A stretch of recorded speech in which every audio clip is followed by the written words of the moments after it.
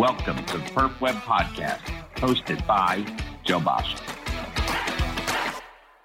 That's a new one. Hey, okay, good morning, everyone, and welcome to PerfWeb 25, Part 2.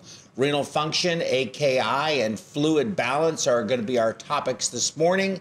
Let me very quickly get through the obligatory things that we have to do. We're on all of the social media, as you can see here. I need you to please, on the YouTube, become a subscriber. That's how you do it. Check it out. It's showing you. Subscribe and click the notification icon so that you will get notifications of that. Also want to remind you about our program next month. The New Orleans Conference online edition. That's going to be good for 10.6, Category 1 CEU by the ABCP. And I'll make an announcement, too, before we end the show as well. So remind me about that again. Like us, please, on Facebook. And please follow us on the Twitter. Then we also have a phone line that you can call in. And there it is right there, and the trusty phone is right here. I can answer it. You can be live on the air. And today we're giving away a special prize if you call in and ask a question. Not going to tell you what the special prize is until you call in, but you will get a special prize. It could be one of these stylish PerfWeb cups. Could be, and this isn't my PerfWeb Yeti, but we have PerfWeb Yetis. We have visits with John. We have babysitting for men. We have crawfish boils. We have a lot of fun. So please do those things for me. It's very important. I think we're over 800 subscribers now on our YouTube channel, and we need to get to 1,000. It's really important. Please subscribe to our YouTube channel. It's very easy to do. Get a Gmail account, go to our YouTube channel, click subscribe, and then click the notification buttons. Even if you don't want to click the notification buttons, click the subscribe. It's really important to us. Okay, our topics today are organ crosstalk, fluid balance, and fluid overload, and how that is deadly. You're following it up with your last talk on ECMO, that's right, ECMO and the contribution of ECMO to acute kidney injury. Exactly. Thank you very much. I appreciate that. So you remember John Ingram from last night? He's down at Florida. I've been a perfusionist for many years, down at Florida Advent Hospital now with an 8-bed ECMO unit that is over full, so they have other units having to take the patients, opening up a 32-bed dedicated ECMO and VAD ICU. The hospital at Florida Advent in Orlando is unbelievably huge. I've never seen anything that big in a single place before in my life. I've seen big hospitals. That place is enormous, and it's beautiful. I mean, Disney was involved in some of the donations and the units and stuff. And it's they have a children's hospital, very patient-centered. It looks like. And very calming environment. I was really impressed by their hospital. I really was. And then next to John, you remember Tammy from previous programs, Tammy Lee Sparacino. Tammy is a graduate from the Texas Heart Institute. I believe it was either 1987 or 2003, one or the other. And Tammy works with us here in Houston. And she spent a lot of her career at Memorial Hermann, in the Memorial Hermann system, or Memorial City. A lot of experience with perfusion and ECMO. And next to her is my adopted son, Min Tran. He's a graduate of Texas Heart Institute, 2013? 2008. 2008, that's right. And Min used to work down at Methodist and TMC, did a whole bunch of ECMO and VADs and very high acuity patients. And now today he works up here with us in the northern Houston area, and still seeing a whole lot of ECMO, even though he left the ECMO center for another ECMO center that's out in the community, which I think we're seeing more of the ECMO shifting out to the communities. Okay, so I think that's the end of my opening remarks. Is there anything that I forgot? Nope. Okay. So I'm going to just let this go right over to John and let him start his discussion on organ crosstalk, which I think is a fascinating conversation and something that I think most of us really don't spend a lot of time thinking about, and how everything interplays with each other, all these organs, and how important it is to keep all of them in a normal physiologic state so you don't have these other unintended consequences. It's never just a single thing. Right, and that's where you get this title, Organ Crosstalk, and I'm glad you asked me to do this because I didn't know all that much about it myself, and it kind of forced me to look into this and research it. So, title of this is Organ Crosstalk, and I don't have any disclosures on this, but let's talk about what is organ crosstalk. And the background of it is that if you go back over 70 years, it became apparent that acute kidney injury rarely occurred in isolation. And since the 1950s, they noticed that there was abnormal chest x-rays that were observed frequently as a frequent occurrence whenever somebody had kidney failure. It seemed they also had abnormal pulmonary conditions as well. And so it was these observations that led to the suspicion that there was some type of organ crosstalk occurring here. Also, though, the high rate of mortality seen in acute kidney injury is a result of some underlying systemic response that often leads to multiple organ failure. So based on these facts, there seems to be something below the surface, so to speak, that's going on. And just to have an isolated organ suffer injury, you would think you could keep it to that, and it tends to just completely spread to the other ones. And so what's the definition of organ crosstalk? Well, clinical studies have demonstrated the interactions between the injured kidney and distant organs. There's complex mechanisms of crosstalk have been identified between the injured kidneys and remote organs such as the lungs, liver, heart, gut, brain, and even the hematologic system.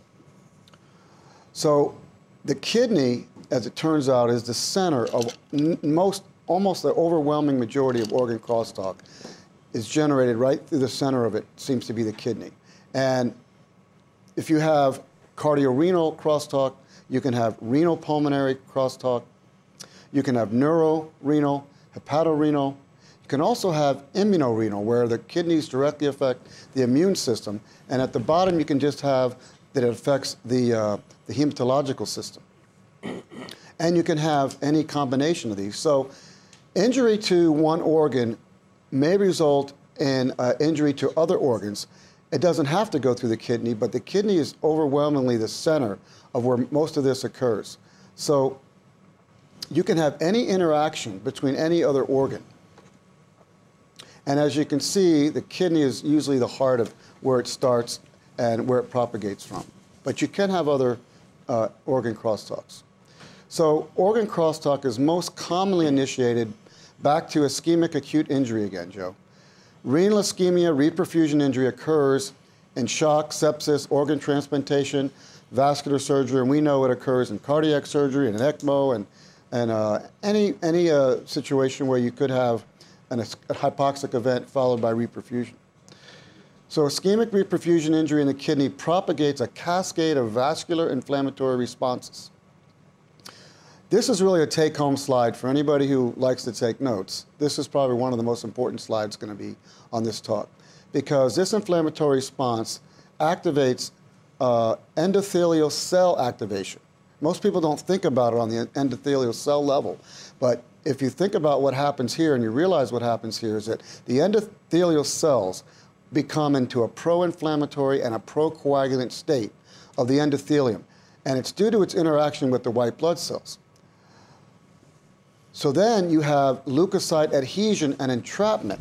Now this is a hallmark of the inflammatory process, whereby adhesion proteins, something called selectins and integrins, we're going to talk about that, cause the white blood cells to actually adhere to the endothelium. Imagine that your immune system has now begun to attack your own layer, your own endothelial layer. And then you result in compromised microvascular blood flow. It's a result of the endothelium becoming inflamed and narrowed by the white blood cells' adherence, okay? So inflammation in the post-ischemic kidney triggers leukocyte adhesion molecules, something called integrins and selectins. Integrins are cell membrane receptors that facilitate this adhesion. They become activated. Selectins help coordinate and promote this adhesion of the white blood cells and the platelets in immune responses. So then you have toll-like receptors. These are cell membrane receptors that are on macrophages as part of the immune system, which activate immune cell responses. Then you have transcription factors. These are proteins that are actually involved in transcribing the DNA into RNA. A lot of people don't think about the inflammatory response having anything to do with our DNA or RNA, but actually it's at the heart of it.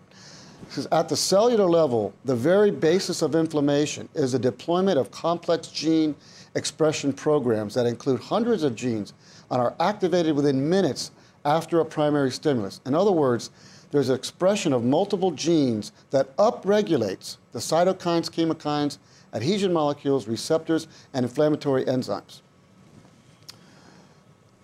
Then you have your pro-inflammatory cytokines. This is a signaling molecules that is excreted from the immune cells, and they further promote inflammation. So all of these things then travel from that organ into the bloodstream.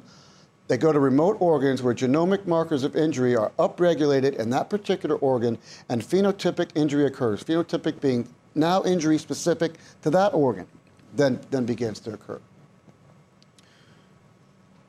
So they've tried to treat this, and what they discovered was when they did selective inhibition of cytokines and adhesion molecules, such as the big one we talk about a lot, tumor necrosis factor A, and intracellular adhesion molecule ICAM1, when they've tried to inhibit these, it failed to demonstrate any global attenuation of both the local and remote organ injury during experimental models of ischemic AKI. So this unsuccessful effort to ameliorate the multi-organ failure with specific anti-inflammatory therapeutics highlights the complexity of this systemic response to kidney injury. So let's look at the complexity of organ crosstalk. Okay, so again, you have the kidney that's at the center of it, and you have different pathophysiologic responses to AKI in each of the remote organs. That's the unique thing, that each organ is actually being affected by different inflammatory responses and mediators. So there's multiple inflammatory pathways that are activated in each organ that represent a unique response to the ischemic AKI. AKI induces remote organ injury in the heart, brain, lungs, liver, and gut, involving multiple different inflammatory pathways. And this happens via pro-inflammatory mediators, innate and adaptive immunity. You know, you have your immunity that you're born with, but then as you live your life and you're exposed to things, now you have your adaptive immunity. This also plays a role in your immune response. Then you have cellular apoptosis. Is that how you say that? Mm-hmm. And this is pre-programmed cell death that your cells automatically have, which are a controlled system of cell death, so that cells just don't die and release their toxins into the bloodstream. It's actually controlled where this doesn't happen. Well, when this spins out of control and you have this cellular death that's going on and there's inflammatory responses, now you have the toxins that are released into the system. Mm-hmm. You then also have a whole physiologic derangement. This is a system-wide derangement of your organs that are affected in this response. And then finally, you have the genomic changes, which are the DNA and RNA responses that I was talking about earlier. So we're going to discuss kidney crosstalk combinations. We're going to discuss the kidney-lung crosstalk. We're going to discuss kidney cardiac, kidney CNS or brain, kidney and liver, and we're going to talk about kidney intestine. So first of all, the kidney-lung crosstalk. So is a pathological crosstalk between the kidney and the lung, and how AKI leads to ALI, acute lung injury. So if you look there in the lower, like, what is that, 7 o'clock on the clock there, acute kidney injury starts, and it releases oxidative stress, cytokines, chemokines, activated leukocytes, and uremic toxins, right? So then it goes up, and those things affect the lung. And then you have alveolar cell apoptosis, fluid pressure is changed. Then you have a dysregulation of the sodium and water channels. At the alveolar level, if you have a dysregulation of the sodium and water channels, your lung takes on fluid. You begin to have pulmonary edema right away. So this relieves also this inflammatory markers by the kidney, leads to an increased vascular permeability, again, leading to pulmonary edema. So now you have acute lung injury. The acute lung injury then has inflammatory responses of its own. Okay, but the first thing that happens is the lung doesn't function very well. You become hypoxic. You become hypercapnic. You begin to need higher PEEPs from the ventilator. Then you have barotrauma, possibly. These underlying mechanisms, okay, because of the hypoxia, leads back to decreased renal perfusion, blood gas deterioration, and inflammatory markers as well, which now are injuring the kidney back all over again. So these two are just bouncing back and forth and aggravating each other, just these two alone. This is the most common. AKI induces pathophysiologic effects on the lung via the cellular and soluble mediators. The injured lung, in turn, exacerbates kidney dysfunction through metabolic and biochemical derangements. So the kidney-lung crosstalk. Now, when you talk about ALI, acute lung injury, most of the time it's defined as a ratio of the PaO2 over the FiO2 ratio being less than 300. What does that mean? If you look at the denominator, I put 1.0 there. That's, let's say you're on 100% oxygen on the end ventilator, but your PaO2 is only 80.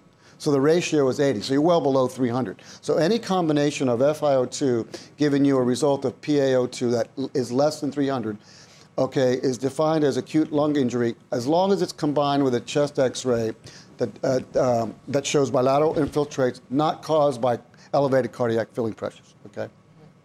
Just to give you an idea what most people refer to as ALI. So in multi-organ failure, acute kidney injury and acute lung injury occur more frequently together than any other combination of organ systems, and the mortality of nearly 80%.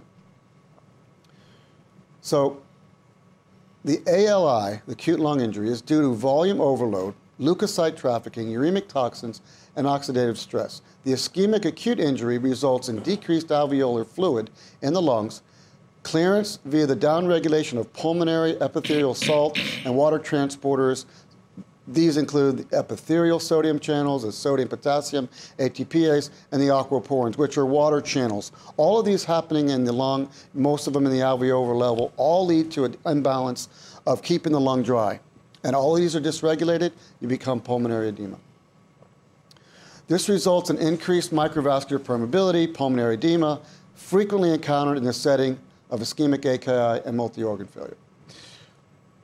So here, acute kidney injury leads to lung injury and inflammation, and in turn, the lung injury leads to pulmonary vascular permeability, erythrocyte sludging in the lung capillaries, and interstitial edema, focal alveolar hemorrhage. So think about this for a minute. You have erythrocyte sludging in the capillaries of the lung.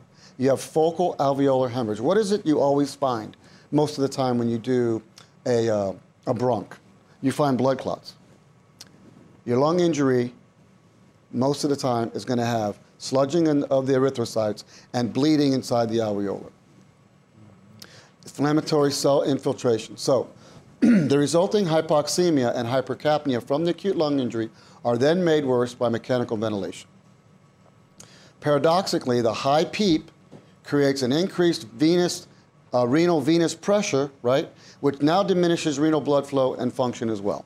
So in addition to the inflammatory communications, you now have a hemodynamic implication where you have to increase the PEEP. That increases your IVC blood pressure, which increases your renal vein blood pressure. Anytime you increase your blood pressure in the renal vein, it's detrimental to the kidney, and it doesn't take much. On the outflow. On the outflow, right, coming out of the kidney. So you're back stuffing, right. So now let's talk about kidney and cardiac crosstalk. Mechanisms of cardiac injury during ischemic AKI include cardiac myocyte apoptosis. So here you have the myocytes of the cardiac cells, unregulated cell death.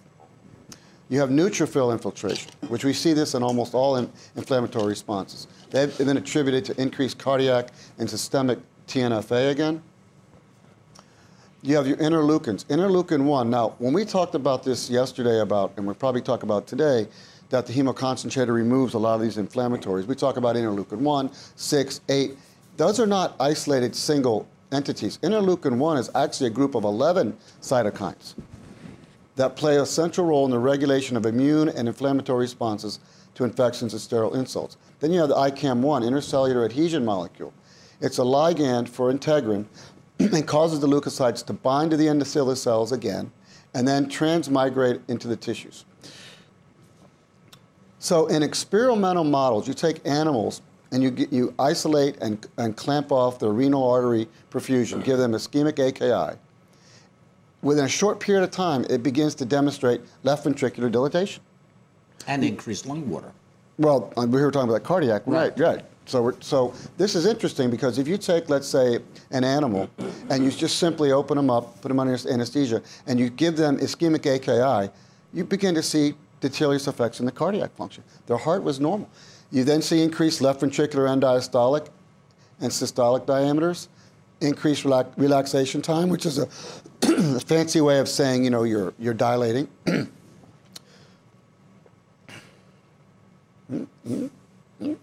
Decreased ejection fraction. So now let's talk about kidney CNS crosstalk with the brain. The effects of ischemic AKI on the central nervous system are evident clinically when mental status changes develop. So here again you have somebody who just experienced AKI. And they begin to deteriorate their central nervous system. So encephalopathy caused by uremic toxins and inflammatory mediators include KC, which is a cytokine, GCSF, granulocyte colony stimulation factor, glial fibrillary acidic protein, and neutrophils, all these things that most of us aren't too familiar with. You then have an increase of chemokines, resulting in increased vascular permeability in the brain. You have cell-mediated pro-inflammatory response with an activation of microglial cells. These are brain macrophages during ischemic AKI. This is what's going on in the brain. This may result in an alteration of the blood-brain barrier, right? So when you do renal replacement therapy on these patients, it fails to fully correct this CNS manifestation of renal failure. Why? Because just aiding the kidney in its functions, the kidney is failing, you're going to come in with renal replacement therapy and aid the removal of your urea and so on. It's not as simple as that. Now, you have all of these inflammatories. Before you say that, the renal replacement therapy, are you talking about intermittent dialysis, or are you referring to continuous therapy? Which of the renal replacements are you referring to? Well, usually the intermittent in this case, because I think that is what you're referring to. What they were trying to do was say, well, we have a failing kidney. Well, why don't we just go in and help the kidney out, and all this will subside. Right. That failed to correct the problem because you have all of these underlying problems that don't just have to do with the increased level of urea and so on that the kidney is now failing to remove. In kidney-liver crosstalk, you have ischemic AKI has been shown to incite oxidative stress, inflammation, apoptosis again, and tissue damage in the hepatocytes. Oxidative stress during ischemic AKI causes hepatic lipid peroxidation to increase while antioxidant agents decrease. Pro-inflammatory cytokine, tissue necrotic factor A, expression and hepatic cellular apoptosis is evident again during ischemic AKI. So crosstalk stimulates hepatic stellate cells, which exacerbates leukocyte trafficking and a secretion of chemokines. What about the kidney and the intestine? While the kidney is the engine of the organ crosstalk, it is actually the gut that you can call the driver of multi-organ failure because its ability to amplify the systemic inflammatory response in the setting of shock and gut hyperperfusion. These mechanisms include increased intestinal permeability, now interactions between the host and bacterial pathogens. Because of the gut, it's unique in that ability to do that, so it's particularly powerful, negative in multi-organ failure promotion. So propagation of toxins to distant organs via the lymphatic system. So in conclusion, AKI is a frequent complication amongst hospitalized patients with grave implications in the setting of multi-organ failure. Ischemic AKI initiates this cascade of pro-inflammatory pathways And through the release of soluble mediators and activation of host innate and adaptive immune systems, facilitates organ crosstalk and subsequently remote organ injury. So as our understanding of post-ischemic kidney's role in mediating organ crosstalk continues to evolve, it's hoped that the therapeutic treatments we can develop for this devastating complication will emerge. I think that's all I have. Wow. Okay. Very good. I'll give you an applause on that one. A couple of questions. Joe Bulaki, I hope I'm saying that right. Anil. He's a perfusionist in Mauritius. I don't know where that is. We'll figure it out. But he's asking a number of questions. He's like, what is the value of O2 delivery we need? And I'm assuming he means on bypass. Is it 272, 262, or 230 index per minute per millimeter squared? That was one question. Anybody on the panel can answer this. But he also is asking, what is the hemoglobin level we should keep to prevent AKI? And if we have to add blood to attain the hemoglobin level, are we doing good? Well, I mean, the simple answer to that is the hemoglobin level you need depends on how much O2 you're delivering. So that kind of goes back to the first question. And two, you're never doing good giving blood. Sometimes you have to. You're damned if you do. You're damned if you don't, Joe. But you want to just start down there and kind of come back this way with any comments on those two questions? I mean, I think, anytime, you're on bypass and you always want to try to maintain a decent, H&H just to make sure you have, good, oxygen carrying capacity for your hemoglobin. I mean, I know you're on bypass, and depending on if you're cooling the patient, depending on if you're more normothermic or, you're cooling to like 28 degrees, then maybe you might be able to adjust your PO2 and get away with running a low hemoglobin, and then when you come off, see if you can give back a cell saver if you want to, be smart about blood conservation and not having to transfuse, depending on how critical that number is. Oh, I agree with that too. I think blood is always a last resort. I think this goes back to the talks we were having last night, or y'all were having last night, about ultrafiltration. I think it's a real tool that we can try to use to help us prevent giving blood. I mean, of course, sometimes you have to. Sometimes the patient's, just hemodynamically unstable because their hemoglobin's too low. But I think really that should be our very last resort.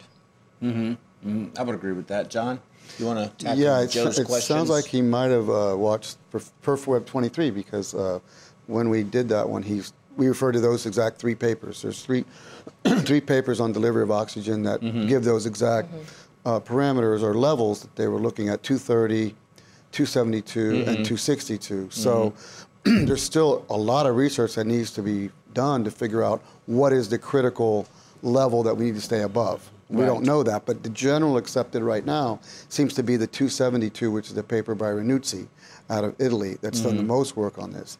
But so I would suggest that if you're monitoring DO2, try to keep it 272 and above.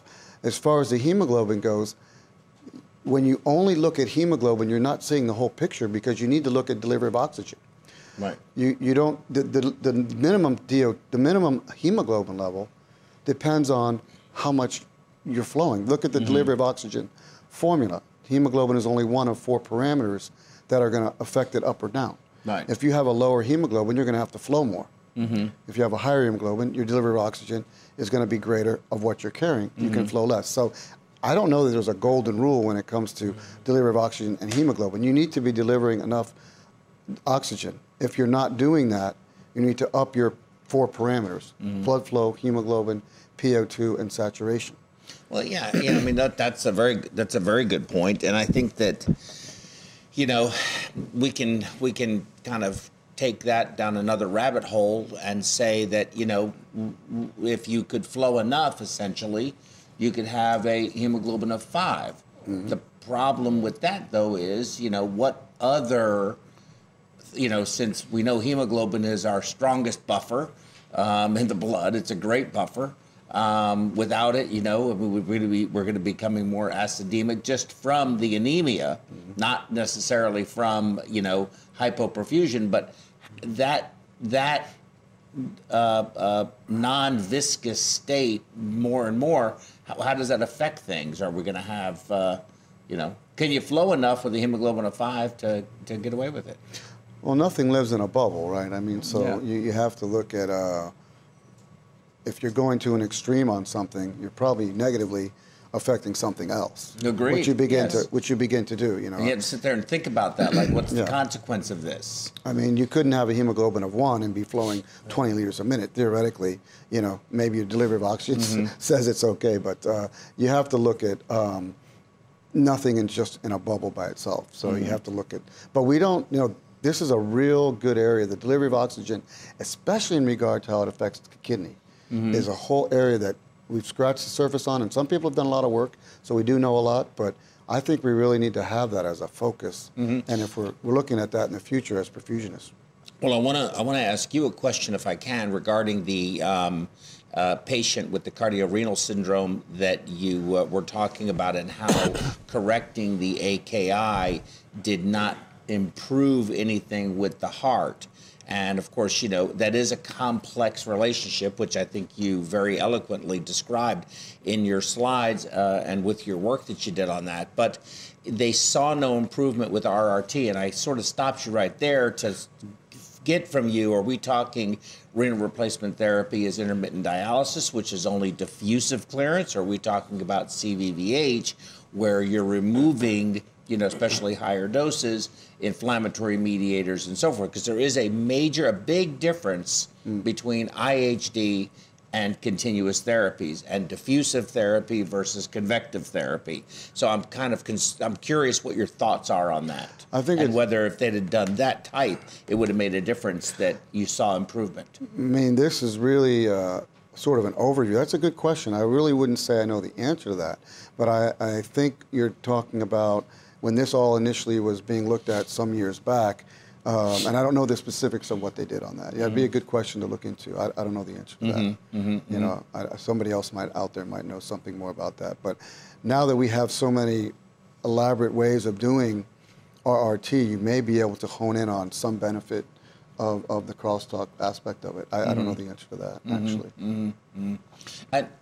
Man, I had a quick question for you before. I'm going to go ahead and get my talk out of the way. But when you do your hyperkalemia cases, how many liters of ultrafiltrate do you go through to get your potassium cleared, plus or minus? I mean, we probably go anywhere from, it could be 8 to 12 liters. 8 to 12 liters. 8 to 12? 8 to 12. Or you think I've done 20. I mean, 8 to 12 would only be 2 of those replacement bags, which are 5 liters each. Well, we've gone through 5 bags. 5 bags? So that'd be 25 liters. 20. So it'd be, on the highest case, I've done about 25 bags. I mean, about 25, okay, 5 bags. So 25. So somewhere probably between, more within 12 to 15. depending on how much potassium you gave, and whether they're making urine and they're losing a lot of potassium, whatever. Okay, so just another real quick question before I get started. On those patients that you've done with the very high volume CVVH to remove the potassium like that, and we're talking about continuous ultrafiltration where you're replacing it with a solution. We're not talking about dehydrating the patient. This is kind of a zero balance, Z-buff, I guess we would call it, right? How many have those patients done? They've done well. Has any of them had any issues, especially associated with, failed kidneys in the ICU? No, kidneys returned fine. Patients did well. Hearts, came back. Depending on how high you get the potassium, sometimes it takes a little time to let the heart reperfuse. Well, it never gets ischemic. Exactly, it never gets ischemic. Yeah. You just have to get the potassium. Exactly, out. get the potassium out. Basically, that's the main thing. And sometimes, depending on how, every patient is different. Depending on what you need to get the potassium at. But we've gotten the potassium, up pretty high. So it's, it's just a matter of giving time to get it off and timing about when you start actually pulling off, because then, that takes time to pull off too. Have you done any of the hyperkalemia cases? I haven't. Actually, I have a question for you. So, for those of us who aren't familiar with that, how high are you getting the potassium? They can be as high as like greater than 9. I mean, we send it to the lab. No, they get as high as 18. 18, yeah. 18. Yeah, sometimes. Well, when we're coming off, it'll be. Yeah. We've came off before at like 6, 6.5, 7, but then, given medications and Lasix and whatnot, the patient usually gets it off. But you're right. But it'll be. I mean, the lab will send. I mean, our iStat would only read greater than 9.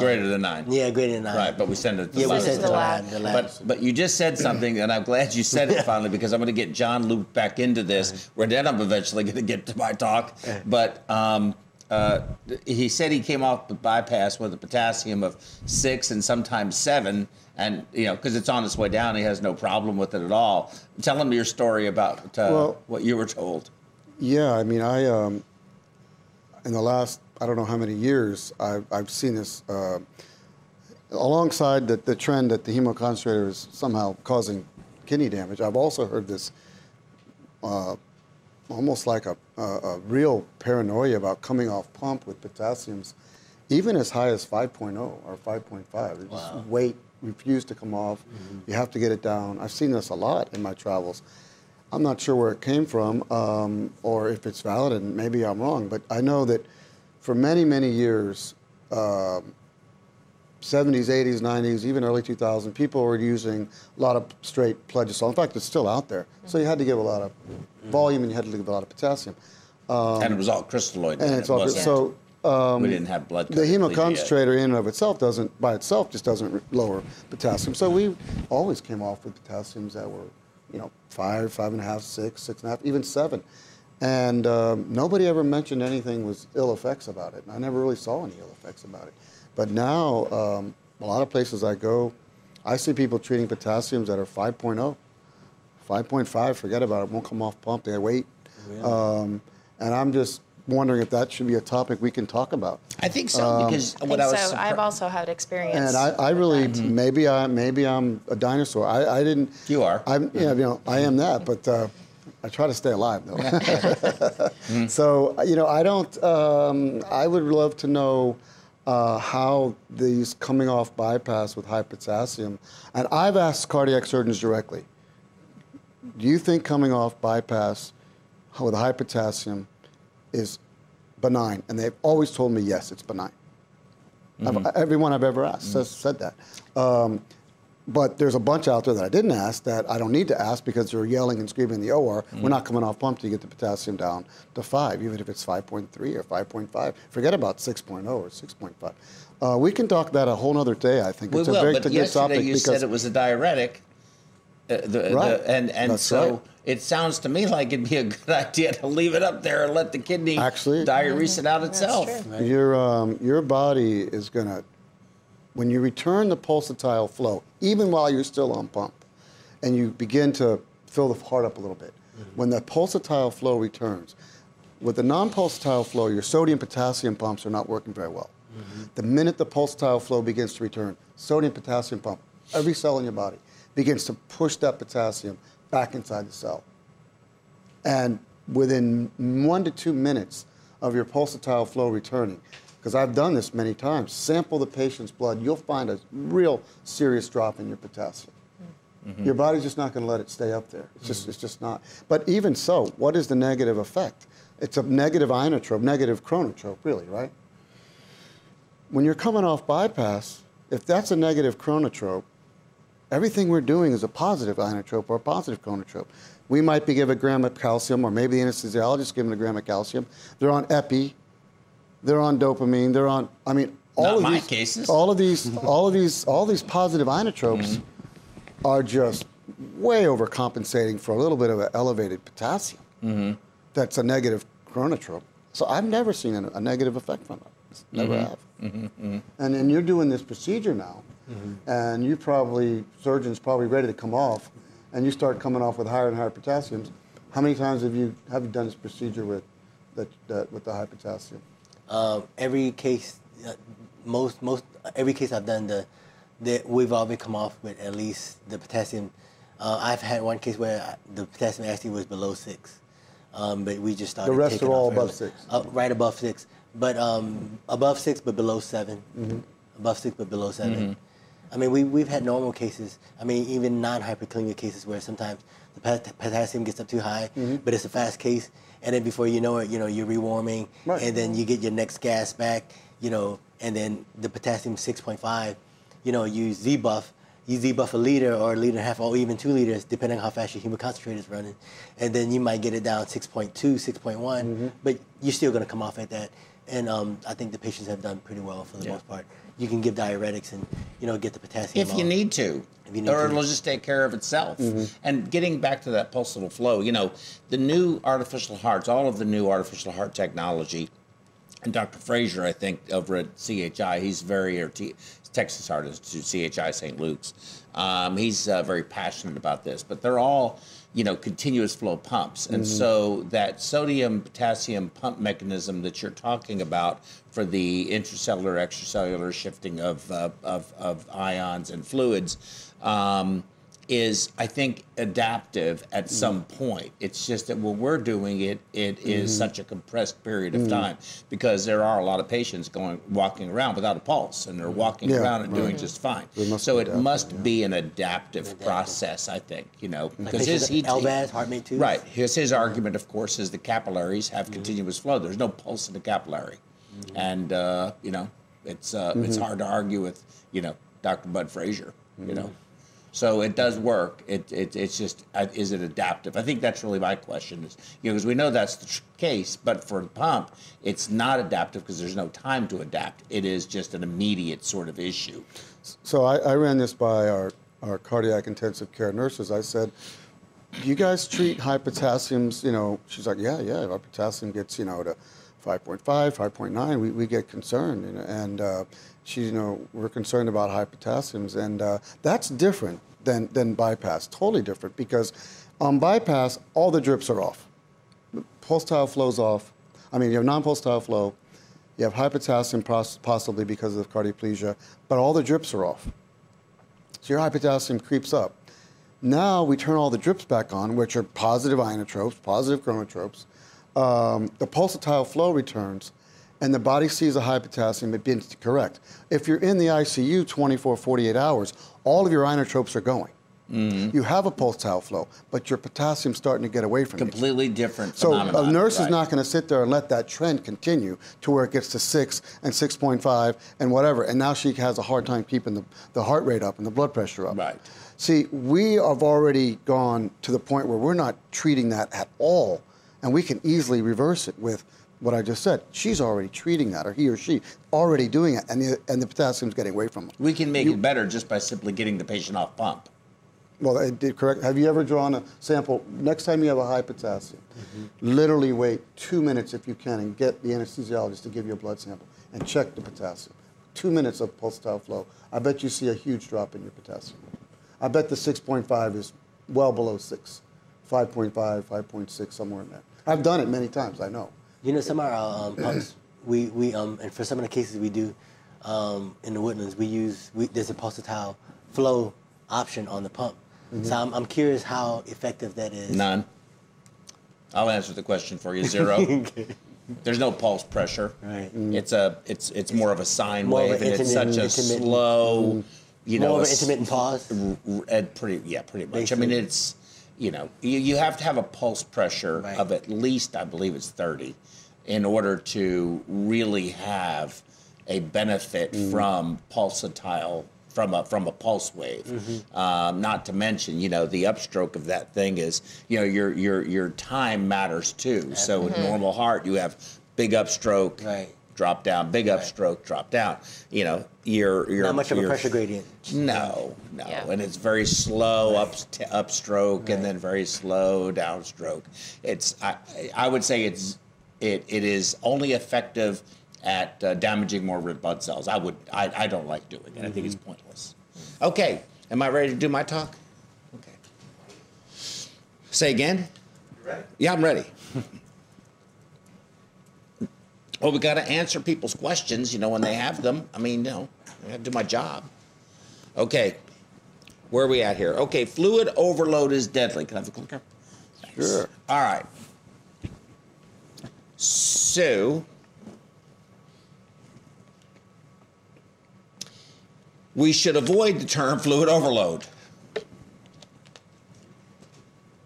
Here's a diagram of your, basic normal physiology of a 70-kilo man with a body weight of, and you take that, multiply it by 0.06, and you get your total body water content. Now, this is a normal sized person, not obese, not, a normal Texas sized person. This is more of a, I guess, this Southern California person. Okay. Of that 42 liters, 28 liters of that is intracellular. So the majority of all of the fluid the water that we are made of lives in the intracellular space. You have some in the cell membranes, and then there's approximately 14 liters in the extracellular fluid. Of the extracellular fluid that we have, 10.5 liters of that in this patient is in the interstitial space. And then you have red blood cells, but the plasma and plasma water, everything in the plasma, the liquid portion of our blood, is 3.5 liters. So if you add the red blood cells into that, assuming a hematocrit of, let's say, 45, then, let's see, I'll get it to work eventually. I think we're dying here. Next slide, please. Then our circulating blood volume of that patient is going, here you go, is going to be about 5.2 liters. All right, next slide, please.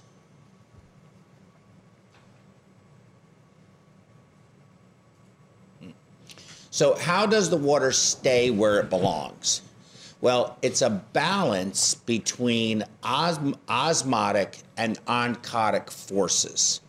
Continuous exchange occurs between the intravascular space and the interstitial spaces, and the intracellular compartments and extracellular compartments. Focusing on the intravascular space, however, the total proteins and albumin is 70% of your, basically your 60 plus percent, almost 70% of your total protein content in your blood. That's why it's used as a surrogate for knowing whether your patient is hypo or hyperoncotic.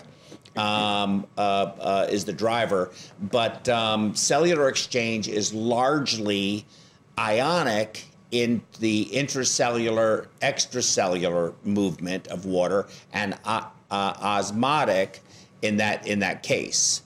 But in the extravascular space between the blood vessels and the interstitium, it's predominantly oncotic. Okay, next slide, please. So, Joe, can I stop you right there? Yes.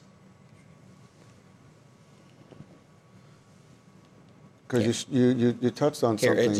You touched on something that is dear to my heart. Mm-hmm. You just, correct me if I'm wrong, you said the albumin, percentage of albumin, protein percentage is about 60 or 70% of the total protein is albumin. So I just want to point out something. When people prime with albumin and they think that they've, cured the problem of diluting out our protein levels, and we basically have become even, you still have 30% of the proteins that you're diluting. Mm-hmm. You're not adding any of those. You're not adding the globulins and all the other ones. Correct. So we're doing a lot by doing that. I'm a big advocate of it. But you still have, and this is a good example of it, many other things that are even on pump with albumin, mannitol, plasmolite, with the isoionic electrolytes. We still have things that are trending towards third spacing. I totally agree. And that's one of them. 30% of the proteins, other than albumin, are still being diluted down to probably 30, 40% lower of what they should be. That's a very good point. And I think a lot of people don't even realize what the percentage of albumin is Right. for your total protein, and how and I think we grossly underappreciate it. Look, I'll say this as a sort of a precursor to the rest of this discussion. You can take a normal, healthy individual, and that is otherwise healthy, 50-year-old, routine 2-3 vessel cabbage, whatever, isolated mitral valve or aortic valve or whatever it is. Or a healthy, athletic, younger woman who needs something similar, and do just about anything to them, and they're going to be fine. There's those outliers and anomalies and things that happen at curveball. You go, what the heck happened here? But basically, everything we're discussing really comes down to the sicker of our patients, of which, of course, I've been in cardiac. I've been involved in perfusion since 1977, so I'm probably the old man of the sea here. I need my parrot on my shoulder. But back then, we started off with the patients who were just horrible. But it sort of evolved from like the late 70s, mid to late 70s into the early 80s to where, I never did anybody that was over 50 years old or 55 years old. It was cabbage. We did valves and stuff like that. But predominantly our patients were much, much younger and much, much healthier than they are today. Our cases have become much higher acuity. They have many more multi-organ system dysfunctions going on, way more diabetes, way more heart failure, way more anemia, all of the kidney disease, pulmonary disease, whatever you want to, all of this. And their nutrition is worse. Their albumin levels start off way lower. It's a totally different patient. And so these talks, my talk here now, is not about me having to do you, because I could just about do anything. I could probably flow 1.5 liters, and you'd probably do okay. But, if you had to do me, you're going to be I want you to flow a little more than that and be a little more stressed. I'd be stressed only because I love you, but if I didn't know you, your case would be a chip shot. I'm going to be a bigger challenge. In 1985, when I got into this, age 72 and over was contraindication for open heart surgery. Mm-hmm. Mm-hmm. Yeah, I remember the first time we did an octogenarian. It was written up. I mean, they had the New York Times, calling, wanting to know about it. Mm-hmm. I remember very early on, we listed all the indications for cardiac surgery and the contraindications, and one of them was age 72 or older, contraindication for cardiac surgery. Mm-hmm. Wow. Think that's changed a bit? Yeah, just slightly. Okay, so back to my slides. Back, okay. All right, so let's see. Here we go. Let's see if it's going to work. Is it working, fellas? Just go to the next slide for me, please. We're at the very beginning. There we go. So here's an interesting article. How does the water stay where it belongs? Okay, this article here, and I believe it was out of England. It was published in Perfusion. A good article. But in this article, the authors discussed hyperosmolar primes, putting mannitol in the prime, and the concern was that if you create an immediate hyperosmolar state, when you go on pump, that you can cause potentially osmotic demyelination syndrome, and of course we know that's bad. But and I'll say, however, hyperosmolar states are created every day for closed head injuries, for example, by giving the patients massive amounts of mannitol, hypertonic saline. You drive the sodium up to 150, 100, even higher sometimes. And both hypertonic saline and mannitol are used. So very frequently. This reduces the intracellular water. So on a closed head injury, for example, you want to make the intracranial pressure as low as possible. So you give this in order to shrink the brain, basically all of the cells of the brain. And typically, demyelination syndrome occurs when you have a sodium below, I believe it's 120, and you rapidly correct the sodium to get it back up to 138 or 140.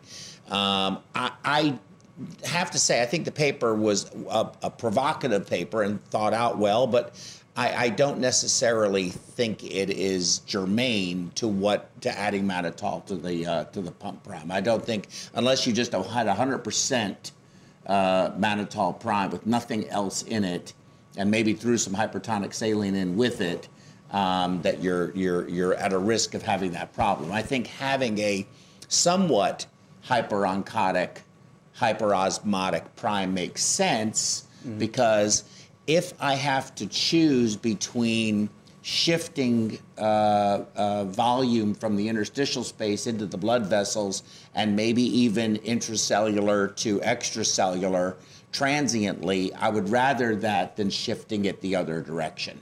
I think there's less risk of longer term sequelae associated with that. Next, here we go, I got it. In regards to third spacing from a reduction in oncotic pressure, your plasma refill rate, PRR, is reduced and fluid accumulates in the interstitial space. That's what that is. So there's constantly a shift of volume of water and even plasma or albumin across your cell membranes and your vascular through the capillary system. And it goes out, but there's a pull to bring it all back in, and that's called your plasma refill rate.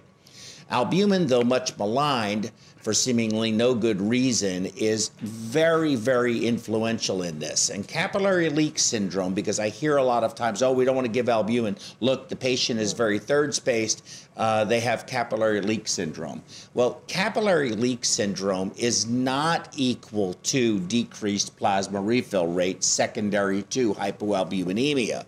Capillary leak syndrome is its own process by which, and it's an inflammatory process that causes this to happen, and it's devastating when it does. And in those cases with capillary leak, giving albumin would be the last thing you would want to do, because you give it and it just makes the matter worse because it leaks out. But those patients are in devastating shape, and it really requires a plasma adsorption or plasma purification technique to relieve the severe inflammatory response syndrome. Next slide, please. Go ahead, next slide, right there. So, what does fluid overload look like? Does it look like this? Anybody? Does that look like fluid overload? It does? Okay, next slide. No, wrong. Next slide.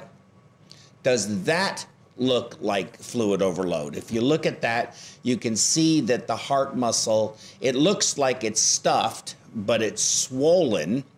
It's almost, again, we've seen this before with very, very sick hearts. That patient has a right atrial line, an aortic cannula, and a right superior pulmonary vein line, so you wide into the venous line. So you definitely have look at the right atrium. The right atrium is flaccid, but yet look at the right ventricle. It looks stuffed, but it's not stuffed. Do you think that looks like fluid overload? Next slide. Bonk. No, it's not. What that is both of those examples are an example of third spacing. Because the harsh reality of it is, you can have a patient that looked like that lady or a heart that looks like this, and your lines, your access lines or venous return lines are chattering because you are intravascularly hypovolemic. So if you remember the title of my slide, what is fluid overload? And my next slide was we should not use the term fluid overload because it is not specific enough to what you are trying to describe. Is the patient hypervolemic, or is the patient hypovolemic intravascularly? And is the patient third spaced, hypervolemic in the interstitial spaces or intracellular spaces, or are they not? So that's really, you have to increase specificity and be more accurate in our description. Next slide, please. The fact of the matter is that both of those patients can be grossly hypovolemic. Next. The venous capacitance system, our venous capacitance system is a giant reservoir. Although it acts much more significantly than just a reservoir, has a lot of function to it.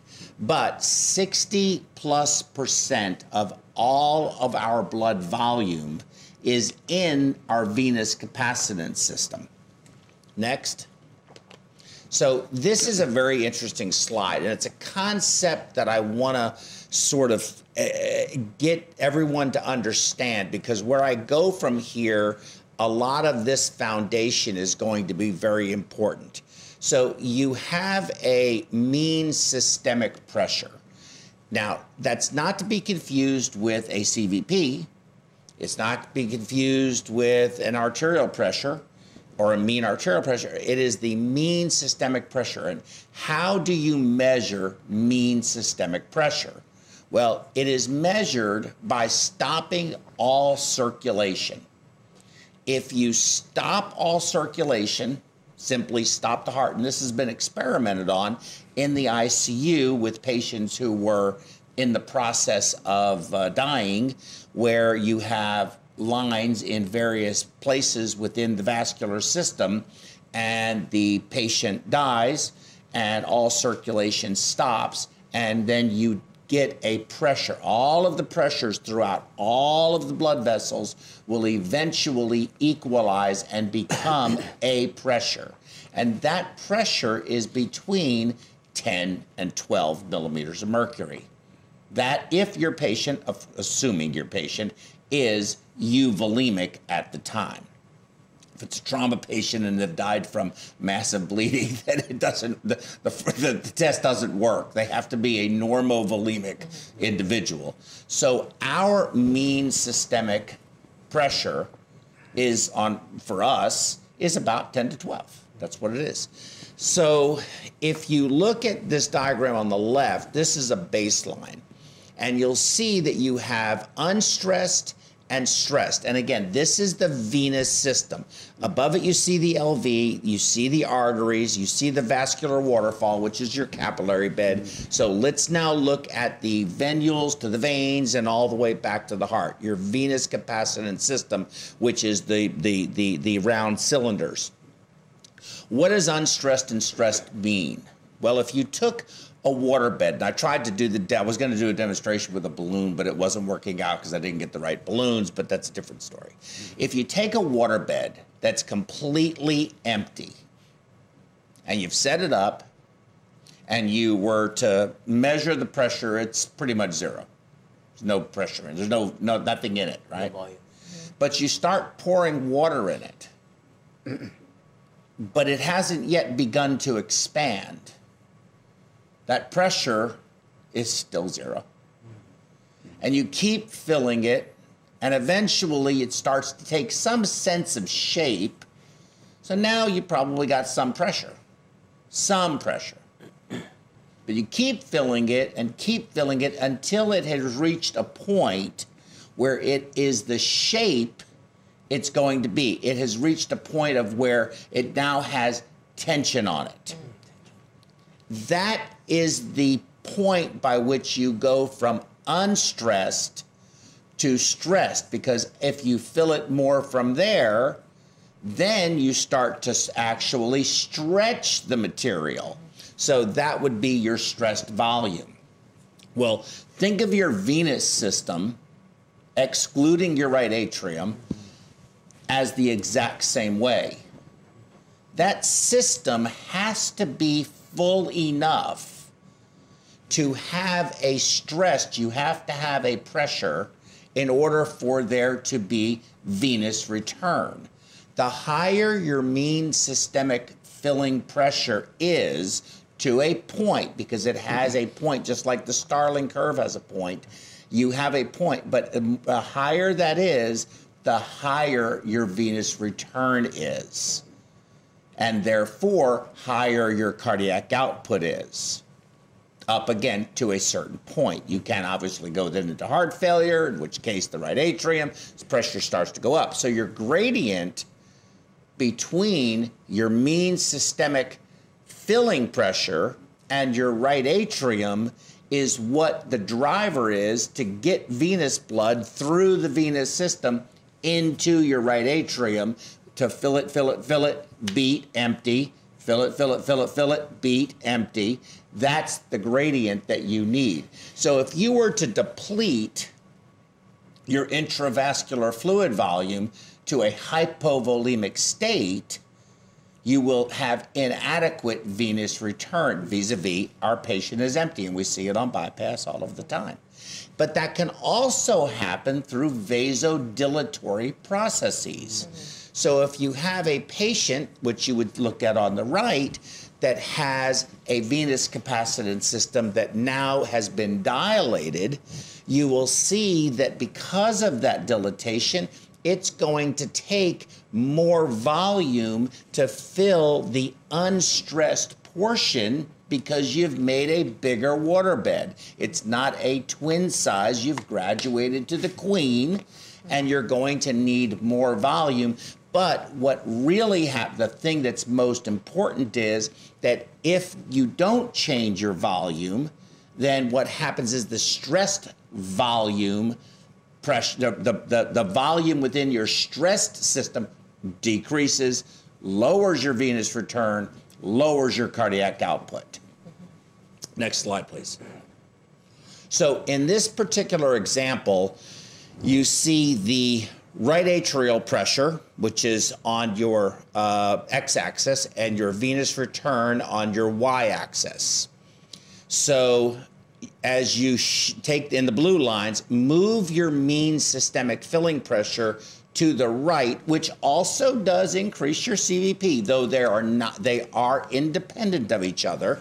It's important to understand that. You see that your venous return goes up. So on the left, the furthest to the left is hypovolemic, then you have euvolemic, then you have hypervolemic. And this can be demonstrated all of the time with a fluid challenge.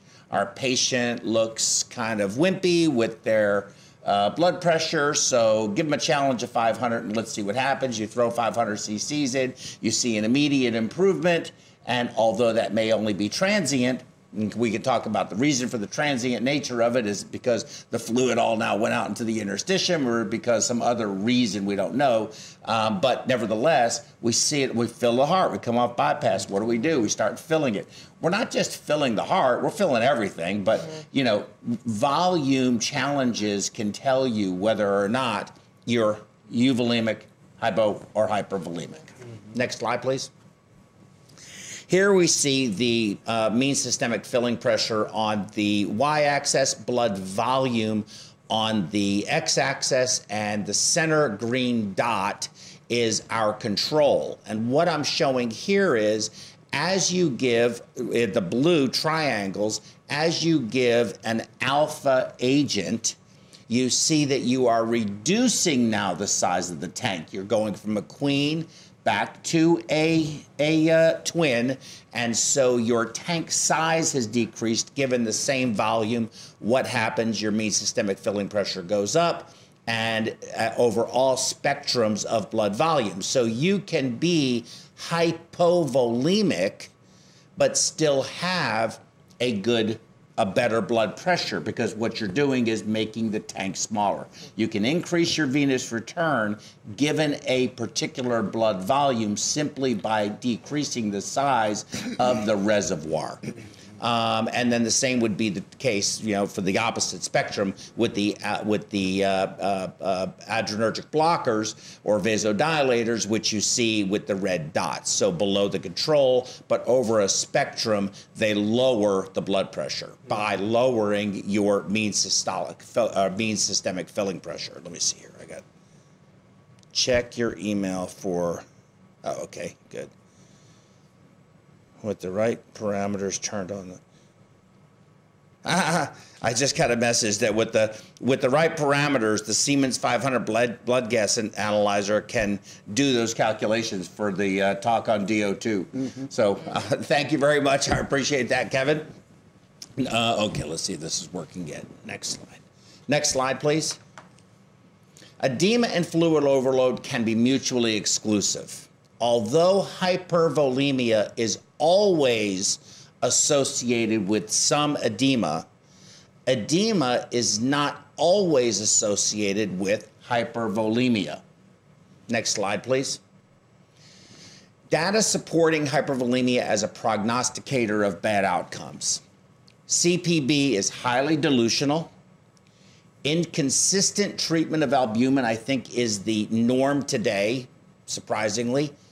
Cardioplegia, dilution, depending on how much you give. And now with Delnito, we give a lot of crystalloid, more crystalloid than I think we did when we gave, when we used Pledgisol, frankly. Mm-hmm.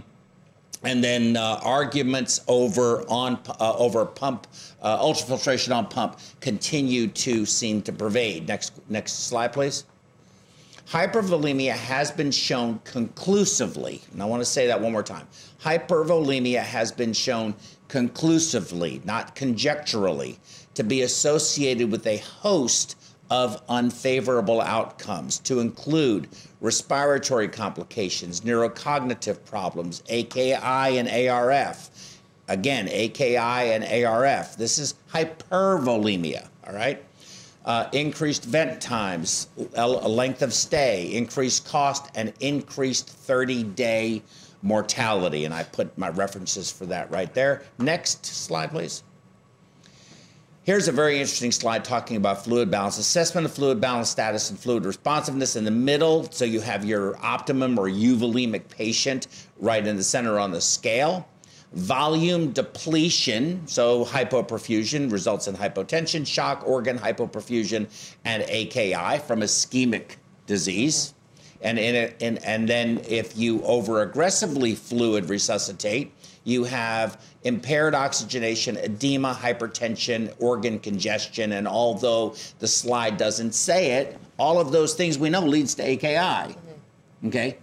So optimum fluid balance is very important. I'm not advocating for hypovolemia. I'm not advocating for hypervolemia. I'm really advocating, and I think, use of the hemoconcentrator to become normovolemic is what I'm trying to achieve. I think all of us are, those of us that use it. Next slide, please. Okay, so this is a very interesting slide. The organs, cerebral edema. This is the consequences of fluid overload. Impaired cognition, delirium. For the myocardium, conduction disturbances, impaired contrast. I wonder how much AFib we are contributing to due to myocardial edema post-operatively. Impaired contractility, diastolic dysfunction. The lungs, pulmonary edema. It results in impaired gas exchange, reduced compliance. You got stiff lungs, increased work breathing. You can't get the patient extubated. Renal interstitial edema, reduced renal blood flow, increased interstitial pressure, reduced GFR, uremia, salt and water retention. That's the one with most problems. Hypervolemia, look at that list compared to the other. It hurts the kidneys more than anything else. Hepatic congestion, impaired synthetic function, and cholestasis. Gut edema, malabsorption, you get an ileus, tissue edema, poor wound healing, wound infection, pressure ulcerations. So these are all of the consequences of fluid overload in the various organ systems. Next slide, please. So this is very important. I really need everybody to read this, so I'm going to read it to you as well. Most people think there are a lot of bad people running around the world. There aren't a lot of bad people. There are a lot of bad ideas. And bad ideas are worse than bad people because bad ideas are contagious. Bad ideas get good people to do horrible things. Please, I'm going to ask all of you. You're all good people. It's a bad idea to not use ultrafiltration on pump. I'm just going to say it. So don't be that person. Okay? Let's try to follow this logic. Next slide, please. The patient, actual patient, I say patient one's the only patient, okay? 72-year-old, you like that? It's a big study. Yeah, it's a big study.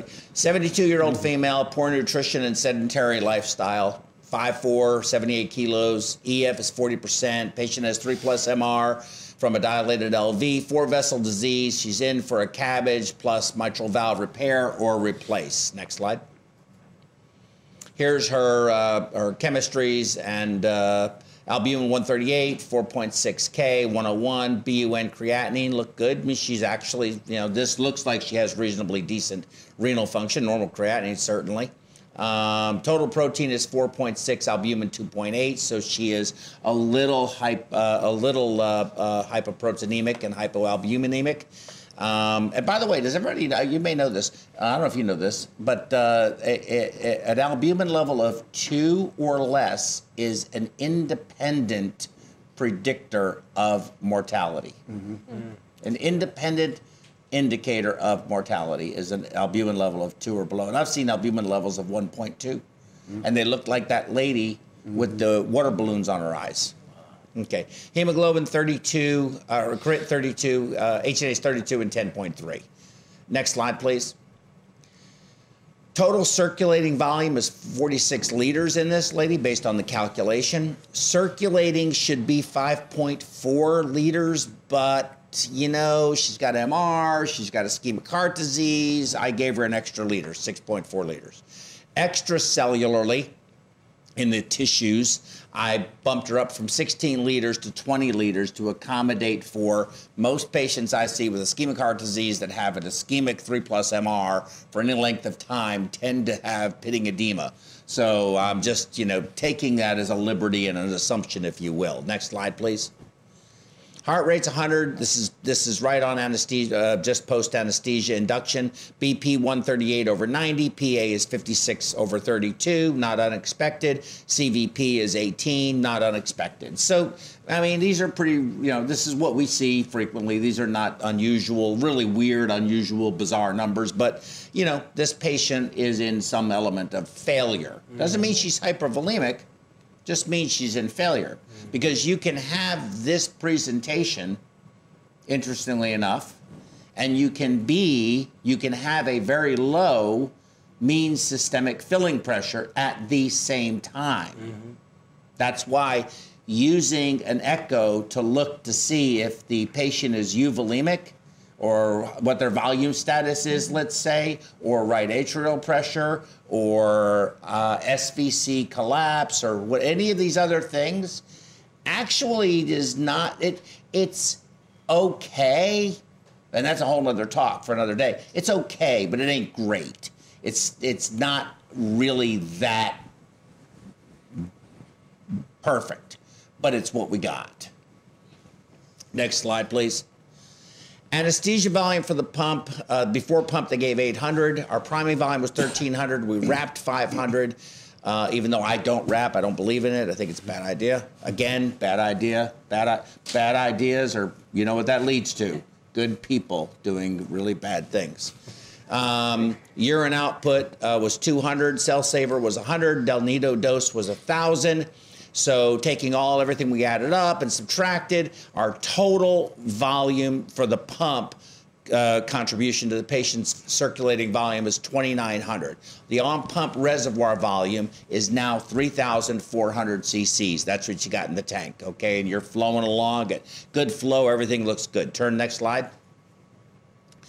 So how much is the patient now fluid positive? Okay, well, we really don't know, and we assume a lot because of the things that I just discussed. The CVP is 0, so we know the heart's empty. We've got plenty of flow, plus all the added volume is down the reservoir or refilling the venous capacitance system and restoring the PMS, or is it instead third spacing? We don't know the answer to that either. Next slide. Predicted crit is now 22, so I basically took the red cell volume, divided it by the now new total blood volume, and got them what would be the predicted hematocrit. We don't know what the COP is because we don't measure it. We didn't run an albumin or anything on pump, which we probably need to. But do we know where the volume is? What is the PMSF? What is the vascular tone? What is the status of volume in the interstitium? Again, we really just don't know. There are ways to know, but it takes work and it takes changing how we do things. Next slide, please. And it's not really that hard. So final thoughts.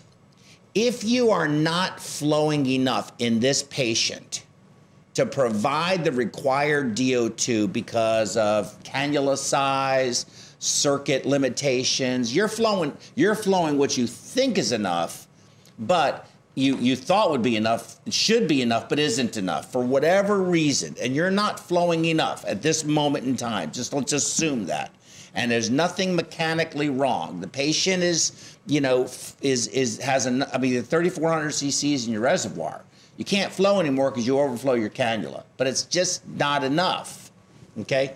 That's the scenario. You have a normal SVR, okay, so you have normal vascular tone. You've corrected your COP to have a normal plasma refill rate. Now you've given albumin to try to deal with that. It was in your prime, let's say. The patient is not making much in the way of urine at that moment.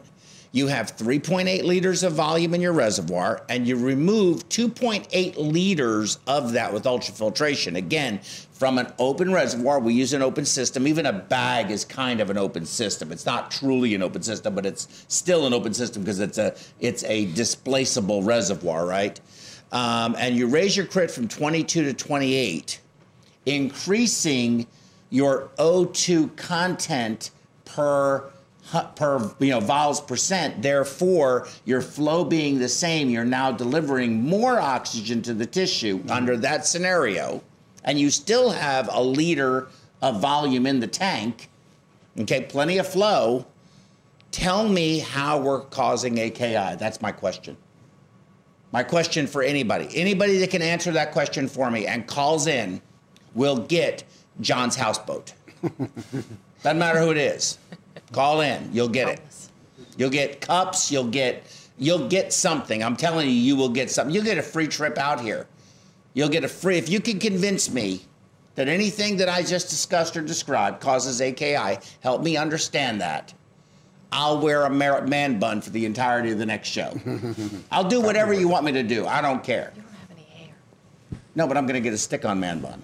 They have them. I'll get one. So, next slide, please. Redneck murders are hard to solve. There are no dental records, and all the DNA is the same. Okay, any questions?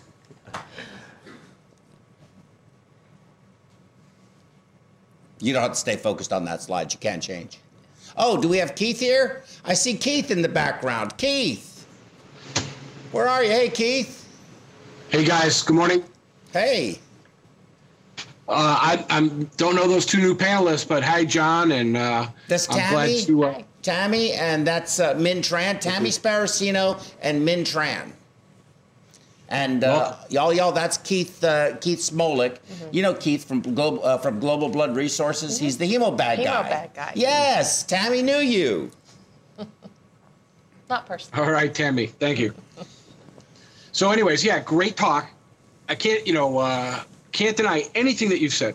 I think it is so important that a lot of people don't pay attention is that every single thing an anesthesiologist does to you tends to dilate you. And what are anesthesiologists taught?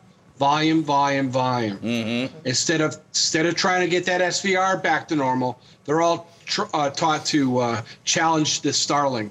So give volume test, volume test, volume test. But we all know that it all floats back out third space, So the key is to have a normal SVR and a good color osmotic pressure. So you're drawing that fluid back in on the venual side. So, hydrostatically on the arterial side, it's pushing it out, delivering all the nutrients and oxygen and all those good things. But on the venual side, if you don't have a good color osmotic pressure, it's not going to go anywhere unless it's pulled back in. Now, normally, you and I and everybody sitting around here, we have a system called lymphatics, the body's natural sewer system. But that's paralyzed because it only works with skeletal muscle movements. Everybody's paralyzed on a table. So until they get that tube out of their mouth, their lymphatics is essentially paralyzed.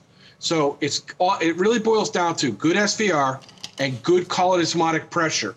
If you have those two things, you can help regulate that volume a lot better. Third spacing that fluid a lot less. Very good point. Very good points. Yeah, I was telling Joe, I guess it was last night, we were talking about the way I've always learned about it and the way I've always read about it, and what I believe is that the instant we go on bypass, you automatically have several strikes against you when it comes to third spacing for several reasons. One, you just brought up a very good point. Your lymph system, which takes your interstitial fluid and naturally returns it slowly back into your venous system, is really not working very well, if at all, because you're paralyzed. Number two, not fully understood, but a non-pulsatile flow automatically tends towards third spacing. So if you have, if you do go on bypass and you've added things to your prime to where you're just isoosmotic, you're still going to third space because of those two reasons. The non-pulsatile flow allows for more vascular permeability, and your lymphatic system is not returning the natural fluid that it would normally bring back. So it almost tends you to think we should be a little bit hyperosmotic on bypass just to keep from third spacing. You don't want to cause that demyelination syndrome. So here's an interesting thing. When I went to work at my first job, they were having their routine patient was 10 to 15 pounds overweight in the ICU. And we did have a lot of volume, a lot of cardioplegia volume. I was very aggressive with the hemoconcentrator, and I was only there about 6 weeks, new kid out of school. And one of the surgeons came up to me, "What are you doing to my patient?" I'm like, "Oh, geez, now what have I done? What are you doing to my patient?" I'm thinking, "What have I done now?" He says, "My patients are only 2 to 3 pounds overweight." I've never seen that before. We've always had patients here 10 to 15 pounds overweight. I said, "Well, I'm just, removing a lot of that volume on pump." So it was actually a very good thing. But let me ask you this. Have you ever had a patient come off of bypass who weighed less than when he started? I've never heard of that. No, probably not. Right. So even all of our efforts, prime with albumin, mannitol, maybe some people do the hemoconcentrator. Maybe I've seen people prime with Lasix. I don't know of anybody that's ever had a patient weighed less in the ICU than they did in the OR. So even over all these efforts, they still third space. Mm-hmm. They still third space. So you have That's a very good point. You're at war with this third spacing, the way I look at it. So, it just automatically wants to happen, and we have to try to reverse that, because the third spacing, it's not just going into the feet and the hands, it's going into all your organs too, and this is going to decrease your time in the ICU is going to be increased, extubation time's longer, your cardiac function on inotropes is going to be longer, your ICU stays are going to be longer, and the patients that I did this with. All were discharged a lot quicker from the ICU because their functions were better. I agree, and I think a lot of people also underappreciate how significant interstitial edema is at reducing microcirculatory blood flow. Mm-hmm. So as you continue to third space, you start creating essentially a global, if you will, parenchymal, the organ itself's compartment syndrome, where you are increasing the pressure on the microcirculatory system, making it very difficult to flow through it. What are your guys' thoughts on ultrafiltration, volume statuses? What's your experience been? What do you think, and what has your experience been in terms of managing these things with the other clinicians you have to work with? I agree. Like, as soon as you go on bypass, the patient, gets all these inflammatory responses. You have all this increased permeability and all those spaces, and patient gets fluid overload. So you definitely have to stay ahead and, try to get that, oncotic pressure up, and, give albumin and, replace it. I think that's why I'm an advocate of wrapping, because the less hemodilution I can hit the patient with, then I think that's going to save the patient from losing red cells and losing diluting that albumin and proteins. Mm-hmm. Mm-hmm. you're not a bad person. Well, let me just interject something. Bad idea. Joe, let me just But the patient still, I'm not taking the volume away from the patient. I'm just reducing the fluid that I'm giving to the patient because the blood is still going to, go back into the patient as soon as I go on bypass. I'm just taking a much borrowing it. Well, borrowing it for a few seconds. So think about this for a second. If you're a person who loves low prime volume, we all do. If you're a person who likes wrapping, you should be the biggest fan there is of hemoconcentration because it does both of those things. And it removes inflammatories, which wrapping doesn't do. Of course. But So, don't you think a combination of ultrafiltration and wrapping absolutely. needs to be done together? No. She's tricking you. No, She's tricking you. Think about what she just said. You don't believe in wrapping, do you? Well, I think you should do it to a small extent because, listen, for 25 years of millions of dollars of research went into, can we make this arterial line filter 25 cc smaller? Can we make this oxygenator 50 cc's less of prime? Can we squeeze some out of the heat from the heat exchanger side? Everybody was focused on lower primes, lower primes, lower primes. Here's a technique that doesn't cost a dime to do, and you can decrease your prime by 300, 400, 500 cc's, and it takes no expense whatsoever. Didn't take hundreds of millions of dollars of research to invent a new device. We just do it. So, I think you should do it. It's there waiting for you to do. But why are you doing that? What he just said, Min, is correct. You're not going to dilute the patient. You're keeping your osmotic pressures up. You're not diluting your hematocrit. So hemoconcentrator does all those things, and it removes inflammatories. So you should probably wrap to some extent. Now, you're opposed to people wrapping when it starts to cause ST elevation or ST depression. That's really your biggest concern. No, I think if you have to treat the patient with neo, if you have to treat the patient to give them a blood pressure because you are making them so hypovolemic while you do this, then I believe that the risk-benefit ratio is imbalanced to too high of a risk. And especially when I see them going backwards through the arterial line, retrograde through the arterial line, again, I think although maybe only a small risk, but air entrapment into the arterial line or some other incident occurring while you're doing that, to me, is not worth. I just don't think it's worth the risk because what do we wrap? 500 cc's, 600 cc's? I can go on bypass. And while I'm going on ultrafiltrate out 500 cc's, before the blood makes it down the venous line all the way and back up to the end of the arterial line. If you have vacuum on it. Huh? If you have vacuum on it. Yeah, of course. I always put vacuum, but I always put vacuum on mine. Oh, okay. Not a lot of people do that. That's how I ultrafiltrate. I turn it on the Neptune at max back.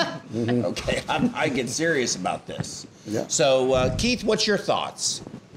I'm anti-wrap. They're pro-wrap. I think just ultrafiltrate it off as rapidly as you can, and the almost momentary at best 500 cc in out is inconsequential.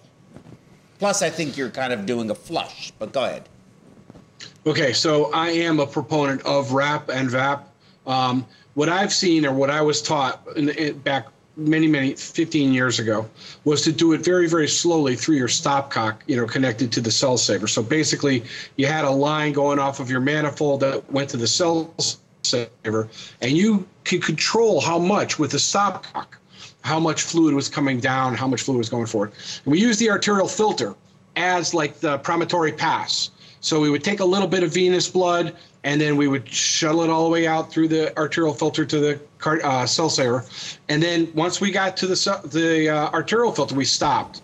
And we moved the clamps, and then we did arterial back to the arterial filter. And essentially the entire circuit, I'm not lying, essentially the entire circuit was primed with the patient. Now, do you need to give some neo?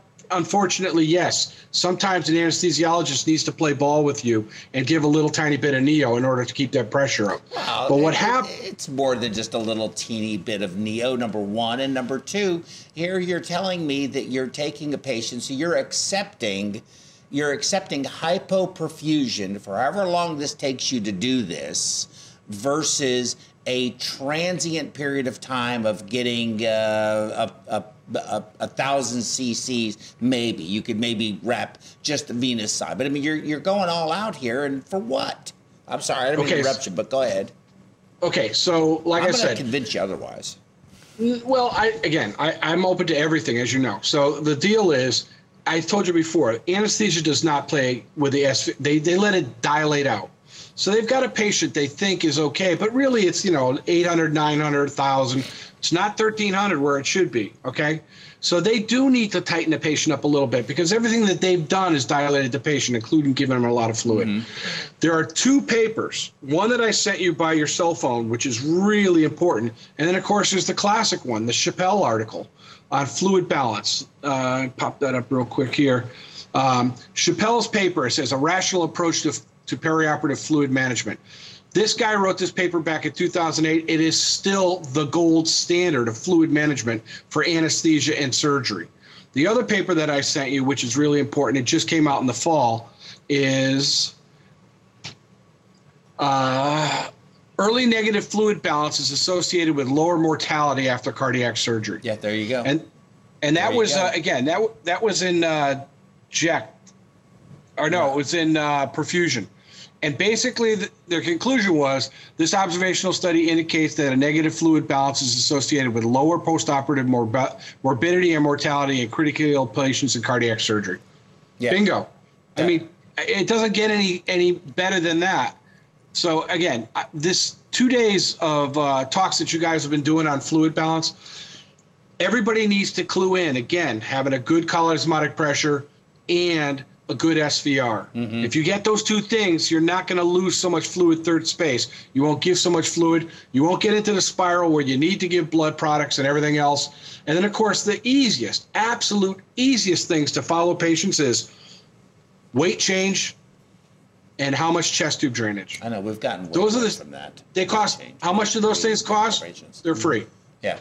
So I've got 2 people that are doing studies right now, and that's some of their observances is how much weight did they put on and how much chest tube drainage. Again, cost nothing. Those are just observational things.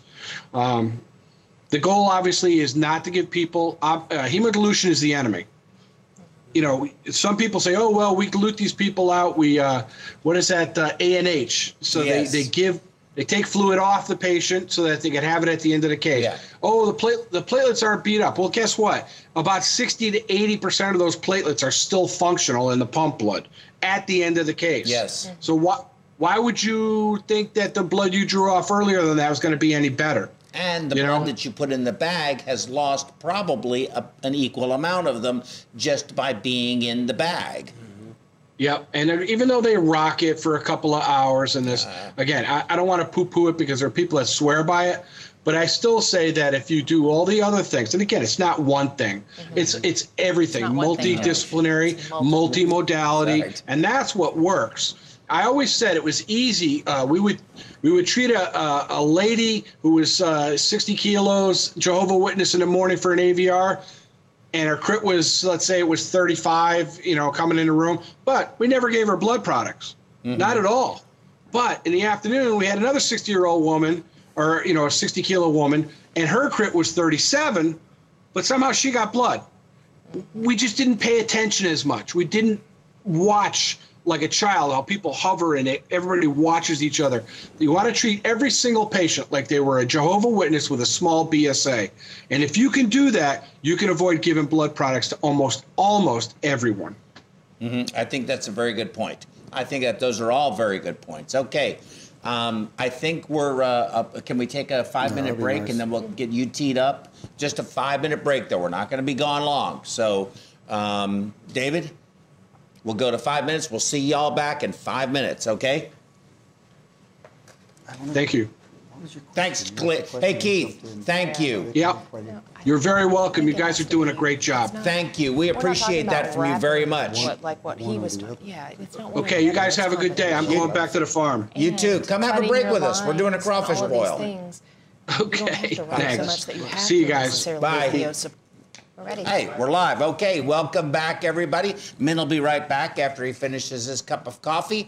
We're going to jump right into John's next talk, how ECMO contributes to maintaining kidney dysfunction and casually participates in the development of AKI. And I hope you're also going to talk about how we can attenuate that, since we do a whole lot of ECMO, and I know you do too.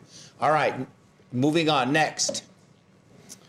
John, okay, thank floor you. is yours. Thank you so much.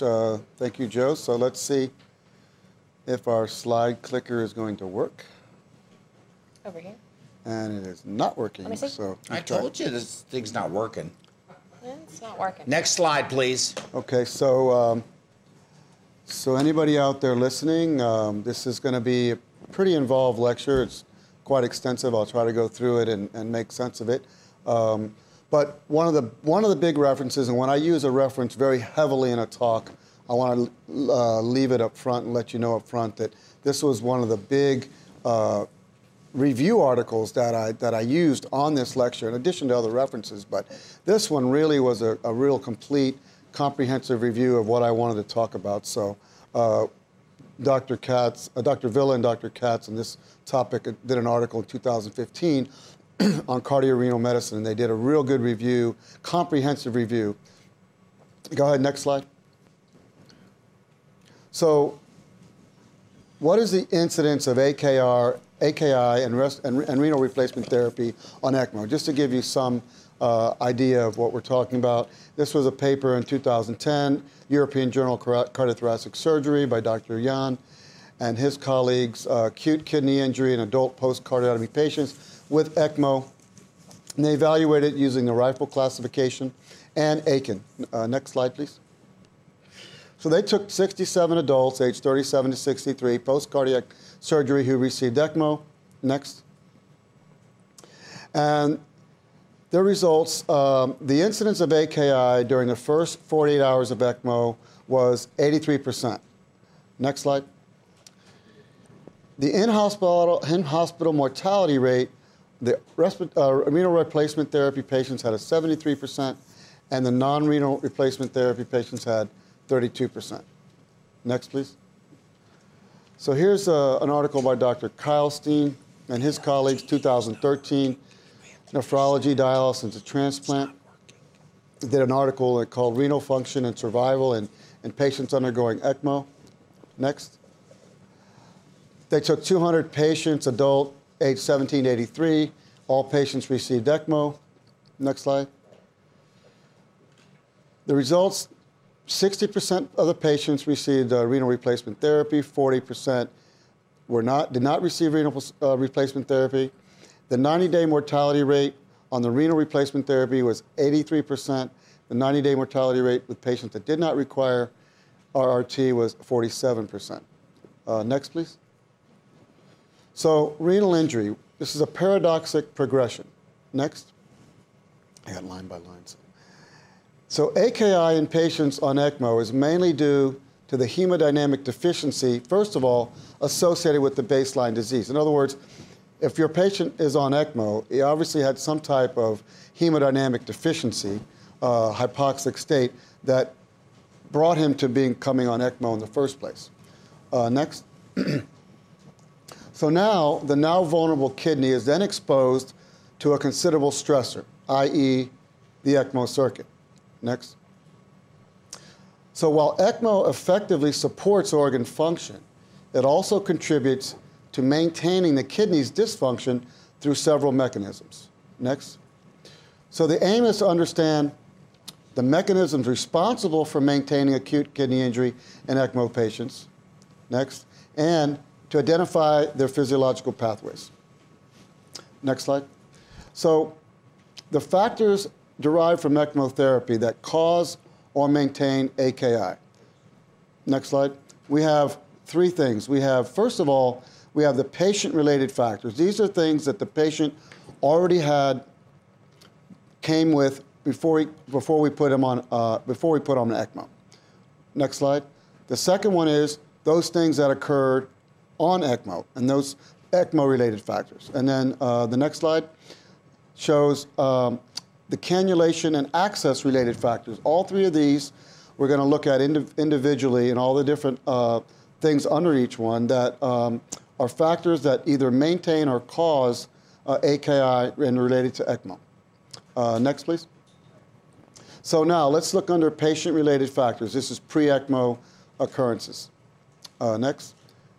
So the patient history. A patient comes to us with certain risk factors. Okay. Next, you can kind of go through these: renal failure, diabetes mellitus, if they have that, hypertension. These are all risk factors. Infection, anything with a elevated white blood cell count, COPD, left ventricular failure, all again leading to hypoxic states, possibly poor delivery of oxygen, peripheral vascular disease, if they're a smoker, if they have hyperlipidemia, and then finally, if most of our patients at some point in time receive contrast either in the cath lab or during a CT scan, actually, all of these things, contrasts have an increase, a pretty significant increased rate of AKI.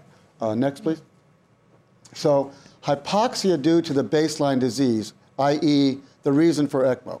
It's a cardiac or respiratory failure, but it results in some type of tissue hypoxia, which is the reason why they came on ECMO. So next slide. So now, also, pre-ECMO, what about the various pharmaceuticals that they receive? And there's so many of these are actually nephrotoxins. So we have NSAIDs and ACE inhibitors. Next slide. And those alter your renal autoregulation. And unfortunately, they alter it to the downside because they disrupt your renal autoregulation. We talked a lot about that yesterday, and it actually ends up being a detriment. So ACE inhibitors, people who take NSAIDs, some of us do that on a normal course of regulating our own blood pressure and so on. It does alter your renal autoregulation. Next, is it working? Nope. Okay. Diuretics and antiviral drugs. Many of these cause swelling and inflammation of the kidney. Next, vasopressors almost universally reduce renal blood flow because they vasoconstrict the afferent arteriole, which is the arteriole that leads directly into the glomerulus of the nephron. Then you have a lot of your antivirals, antibacterials, drugs, zoledronic acid, and your contrast, as I mentioned before, all of these in some way or another are nephrotoxic, okay? And there's many more than what we could list on this slide, but this gives you a good overview of what the patient could have been on or exposed to even before we put them on ECMO. Next slide, please. So now we have the ECMO-related factors, those things that are maintaining or causing AKI while we're on ECMO. Hemodynamic factors, go ahead. Under that, you have delivery of oxygen, pulsatile flow, which is really, when we're on ECMO, we're going to talk about this, we have a mix of the native pulsatile flow of the patient and the non-pulsatile pump flow. Then we have reperfusion injury, because remember, the patient was ischemic, hypoxic, which led him to become on ECMO.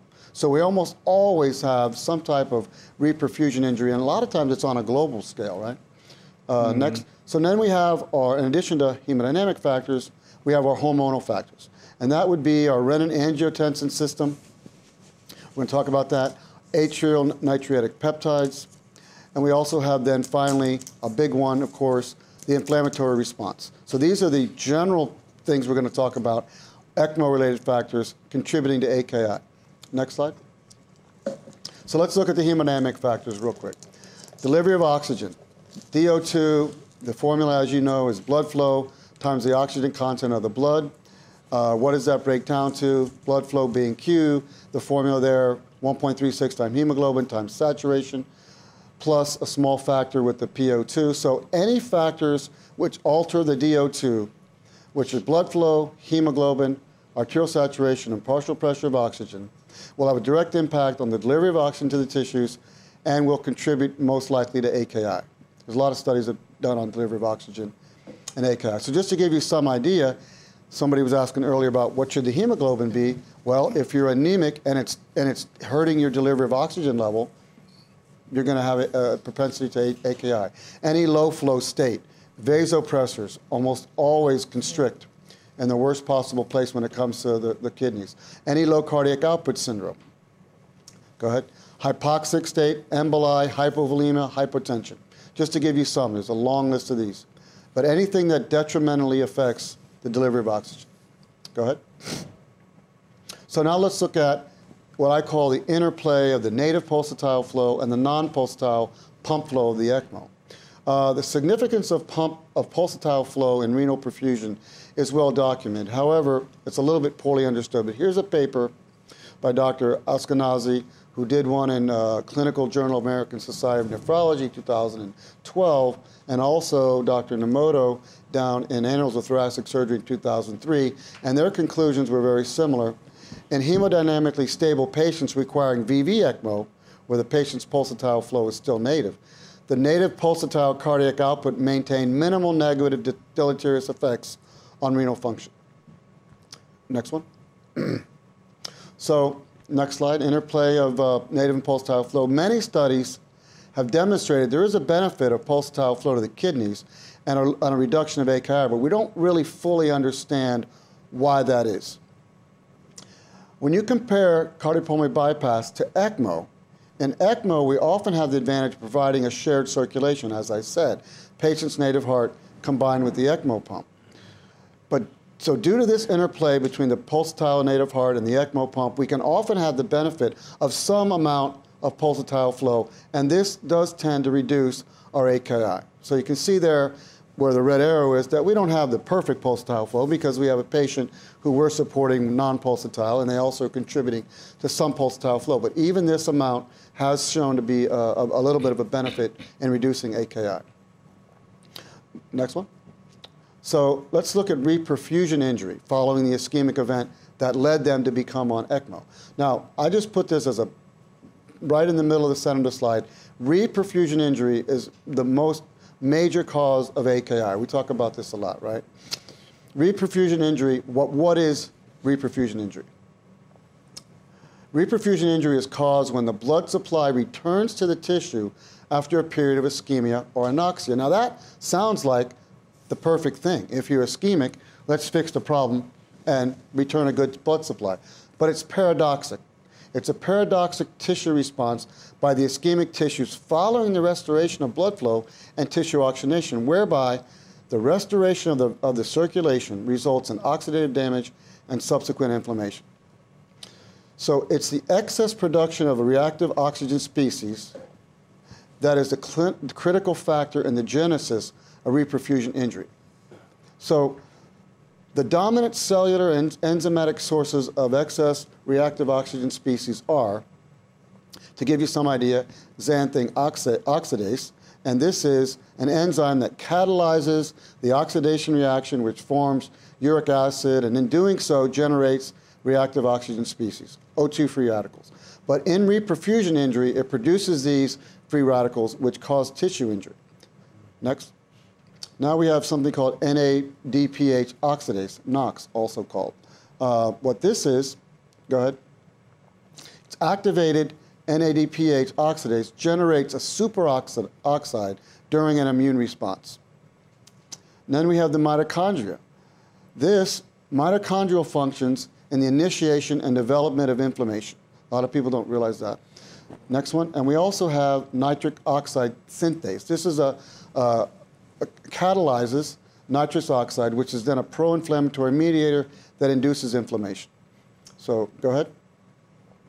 So reperfusion injury following an ischemic event, what is the pathophysiology of this? Reperfusion of ischemic tissues first results in microvascular injury. So the injured endothelial cells produce more reactive oxygen species, resulting in an inflammatory response. This is largely what's responsible for the reperfusion injury. This then leads to a permeability of capillaries and diffusion of fluid across the tissues, resulting in swelling, i.e. third spacing. Now the white blood cells then respond to the tissue damage. This then releases a whole host of inflammatory factors: interleukins, free radicals, cytokines, macrophages, platelet activation, complement activation. The white blood cells then bind to the endothelium, obstructing small capillaries, leading to more ischemia. Okay? Now, what happens on ECMO? Healthy tissues, first of all, normally contain free radical scavengers because we have O2 reactive oxidative species normally in our system, but our tissues contain these radical scavengers normally, and this prevents tissue damage from these oxidizing species. But once there's been a systemic hypoxic event that led to the ECMO, the ischemic tissue now has a decreased function of these protective O2 scavengers. So then when the adequate circulation returns, brings in this oxygen-free radicals that normally wouldn't damage the tissue, but that does now damage the ischemic tissue because the protective function of the endothelium is now greatly diminished. This is why it happens. The restored blood flow reintroduces oxygen within the cells that now damages cellular proteins, DNA, and the plasma membrane. Damage to the cell's membrane causes the release of more free radicals, and since there's been a global systemic hypoxic event, the effect is usually widespread. Okay, so this is why it's such a large inflammatory response. So this results in a massive inflammatory response, which then incites interleukins. These are cytokines that upregulate the immune response and inflammation. Then you have oxygen-free radicals. These are toxic byproducts of oxygen metabolism that damage cells and tissues. You then have cytokines. This is a broad term, by the way, for a large number of proteins and peptides that mediate immunity and inflammation. Macrophages, what are those? Those are white blood cells that engulf other cells. Foreign substances, cellular debris, microbes, even cancer cells, actually anything that is not indicative of health. Platelets, those are thrombocytes whose function normally is to initiate coagulation by enlarging and adhering together. Those are activated. And then finally you have the complement system. Complement is a part of your immune system that enhances the immune system's ability to clear foreign microbes and promotes phagocytosis. So all of this is going on in the inflammatory response. And we're going to look at all these a little bit more closely also. So next slide. Okay, so now we're going to look at the renin, angiotensin, aldosterone system. We're going to look at how it normally functions. Then we're going to look at what happens on ECMO. So what is RAS? It's an angiotensinogen, converts to angiotensin 1, angiotensin 2, and finally aldosterone. So it's a bit of a cascade, 3 or 4 steps. So angiotensinogen is naturally produced by the liver, and it's freely circulating normally in our blood. But renin is released by the kidneys in response to a low blood pressure. This gets the process started. Renin converts angiotensinogen to angiotensin 1. Then the cascade continues. Angiotensin 1 is now in the system, and as it passes through the pulmonary beds, which is where ACE, angiotensin conversion enzyme, resides, ACE converts angiotensin 1 into angiotensin 2. Now we're getting somewhere because angiotensin 2, go ahead, then angiotensin 2 now has been created. Angiotensin 2 is really where the rubber hits the road because this is where we get start having things occur differently because it stimulates the adrenal gland to secrete aldosterone. Aldosterone is a strong antidiuretic. Okay, so this is how we get to aldosterone. So now, looking at it graphically to understand it a little bit easier, angiotensinogen, normally released by the liver, it's circulating in our blood at all times. Then, in response to a drop in blood pressure, the kidneys immediately secrete renin. Renin then converts angiotensinogen into angiotensin 1. Angiotensin 1 is in the bloodstream, comes through the lung tissue, comes in contact with ACE, angioconversion enzyme, which then makes angiotensin 2. Angiotensin 2 gets converted. Now angiotensin 2 has 2 very powerful functions. First of all, it's a direct arterial vasoconstrictor. Number 2, it directly influences the adrenal glands to secrete aldosterone. Next slide. Angiotensin 2 is what you really want to focus on when we're talking about this, because it's a vasoconstrictor and secretion of aldosterone, which is antidiuretic. Next slide. If it's an antidiuretic, it decreases urine output, which increases blood volume, and those 2 things put together cause an increased blood pressure. So the kidneys accomplished what it set out to do. It sensed a drop in blood pressure, and it caused this cascade to produce angiotensin II. So just stopping for a minute, everybody's heard of ACE inhibitors as an antihypertensive. Well, if you see there, if you don't have ACE, you can't produce angiotensin II. You can't vasoconstrict. So this is why it's a antihypertensive. Okay, next slide. But what occurs during bypass? We're going to talk about bypass real quick. We're also going to talk about ECMO. What are the effects of ACE? There was an article that was published, Dr. Gorin and his associates. This goes back into the 80s. I just got it. What do you got? Where you're going? Oh, okay. So now, they looked at the fact that when you went on bypass, after the lung was isolated, meaning it's no longer in the system, ACE levels fell rapidly. Well, the ACE is living inside the lung tissue. So if the blood isn't circulating through the lungs, so after 20 minutes of bypass, they said there was a 33% drop in the baseline values of circulating ACE. Within 10 minutes of restoration of lung perfusion, the ACE rose back all the way up to 90% of baseline values. So what happens on ECMO, though? Okay, there's a decrease in blood pressure, may prompt and will prompt the kidneys to release the renin, right? The kidneys want that blood pressure to come back up. However, renin and ACE may be greatly reduced or blocked altogether. We're going to talk about why, resulting in severe vasodilation, lower blood pressure, poor renal perfusion. All of this is a possible cause of AKI. So the kidney wants the blood pressure to come up, but let's see why on ECMO it may not be able to. So, but on ECMO, how might the renin or ACE be limited or blocked altogether? So what we have is a decrease in blood pressure is going to prompt the kidneys to release renin, but they may not be capable because of the acute kidney injury. They're not functioning normally. Okay? They may want to release renin, but they may not be capable of it. And VA ECMO in particular, think about it, a large portion of the blood bypasses the lungs. We're essentially on perfusion, right? Central cannulation, VA. A large portion of the blood is not going through the lungs anymore. This is going to limit your conversion of angiotensin I into the angiotensin II that's going to cause you to vasoconstrict. In patients with ARDS, the injured lungs can't produce as much ACE. They're injured. They're not functioning normally. Less angiotensin II gets produced. Other conditions such as sepsis or endotoxinemia actually can deactivate ACE. So this results in much less ACE being utilized or produced, results in severe decrease in blood pressure and decreased renal perfusion. This is what can happen on VA ECMO. So looking at it from the graph again, you have the normal angiotensinogen secreted by the liver. Kidneys sense a drop in blood pressure, it secretes renin. The renin is going to convert angiotensin I. Angiotensin I is going to come through the lungs and hopefully get converted into angiotensin II. But what happens on ECMO? In certain ECMO settings, the kidneys aren't able to, because they're injured, secrete the right amount of renin, or any. If you are on, if you have acute lung injury, the lungs aren't secreting ACE. If you're bypassing the lungs because you're on VA ECMO, you're getting very little ACE. So look, the angiotensin II, very little is being produced. If that happens, you don't have vasoconstriction, you actually might have vasodilatation. So if you have a drop in blood pressure, you may not even be able to increase it through this method. Well, this is a perfect, I think, description of vasoplegia. Could be. One of them, right? There may be another reason, but you know, we've seen patients that were vasoplegic that we couldn't get the blood pressure up no matter what we did.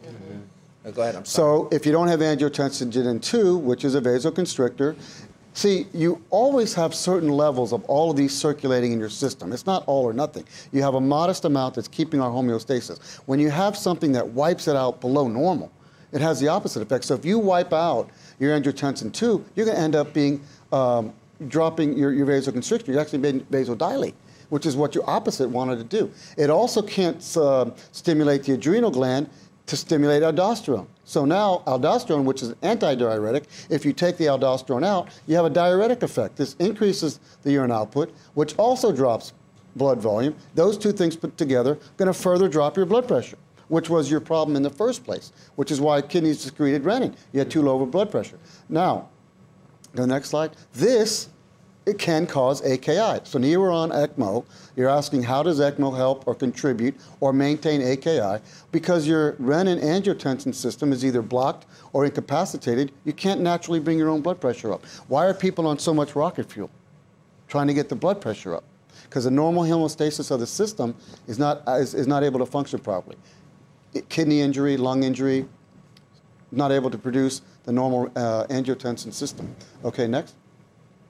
Let's talk about, Joe, I know you love this topic, and you asked me to talk about this. And this is something I think perfusionists perfusionists forget about. I have forgotten about this in my career.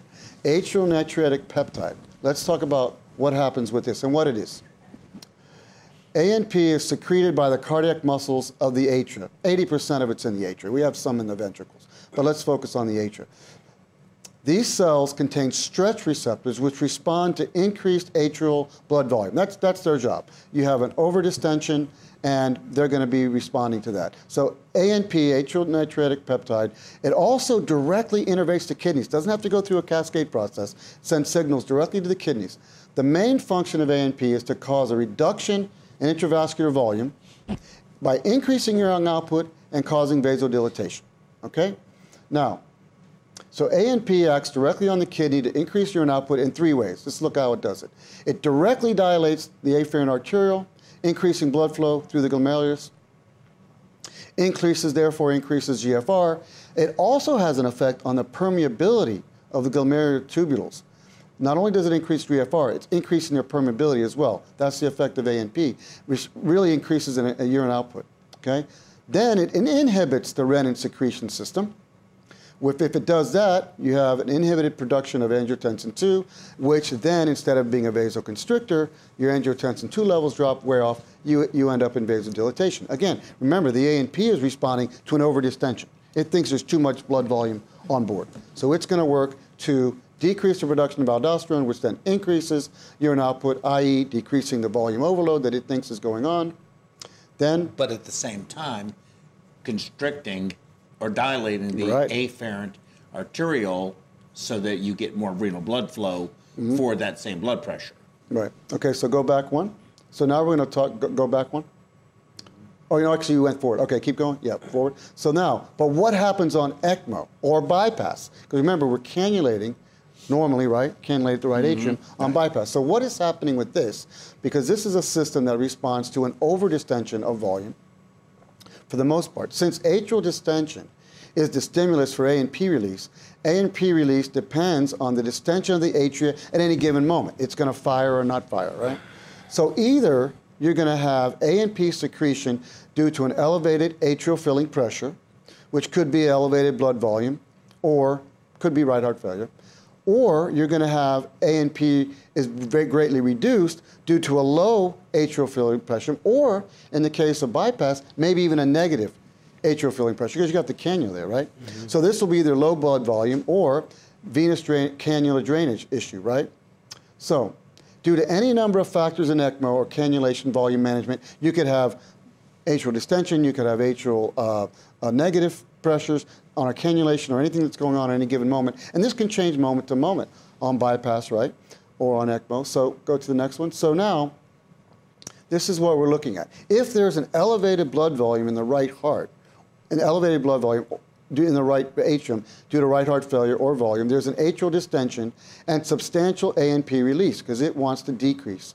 So dilation in the arterial, afferent arteriole, Joe, increased GFR, increased the pump permeability, it also has that effect, decreases aldosterone production, decreases angiotensin II production, which then, both of those increase urine output, which means decreased blood volume, and then finally, vasodilatation. So if you have an overdistended right atrium, the ANP says, this is what we need to do, lower our volume, vasodilate, I don't need to be distended. I'm overfull, right? Okay, now, if there's low blood volume or negative venous drainage pressures, which now we're getting to, for example, on bypass, there's atrial relaxation and no ANP release at all. What happens there? Constriction of the afferent arteriole. That's decreased perfusion of the kidney.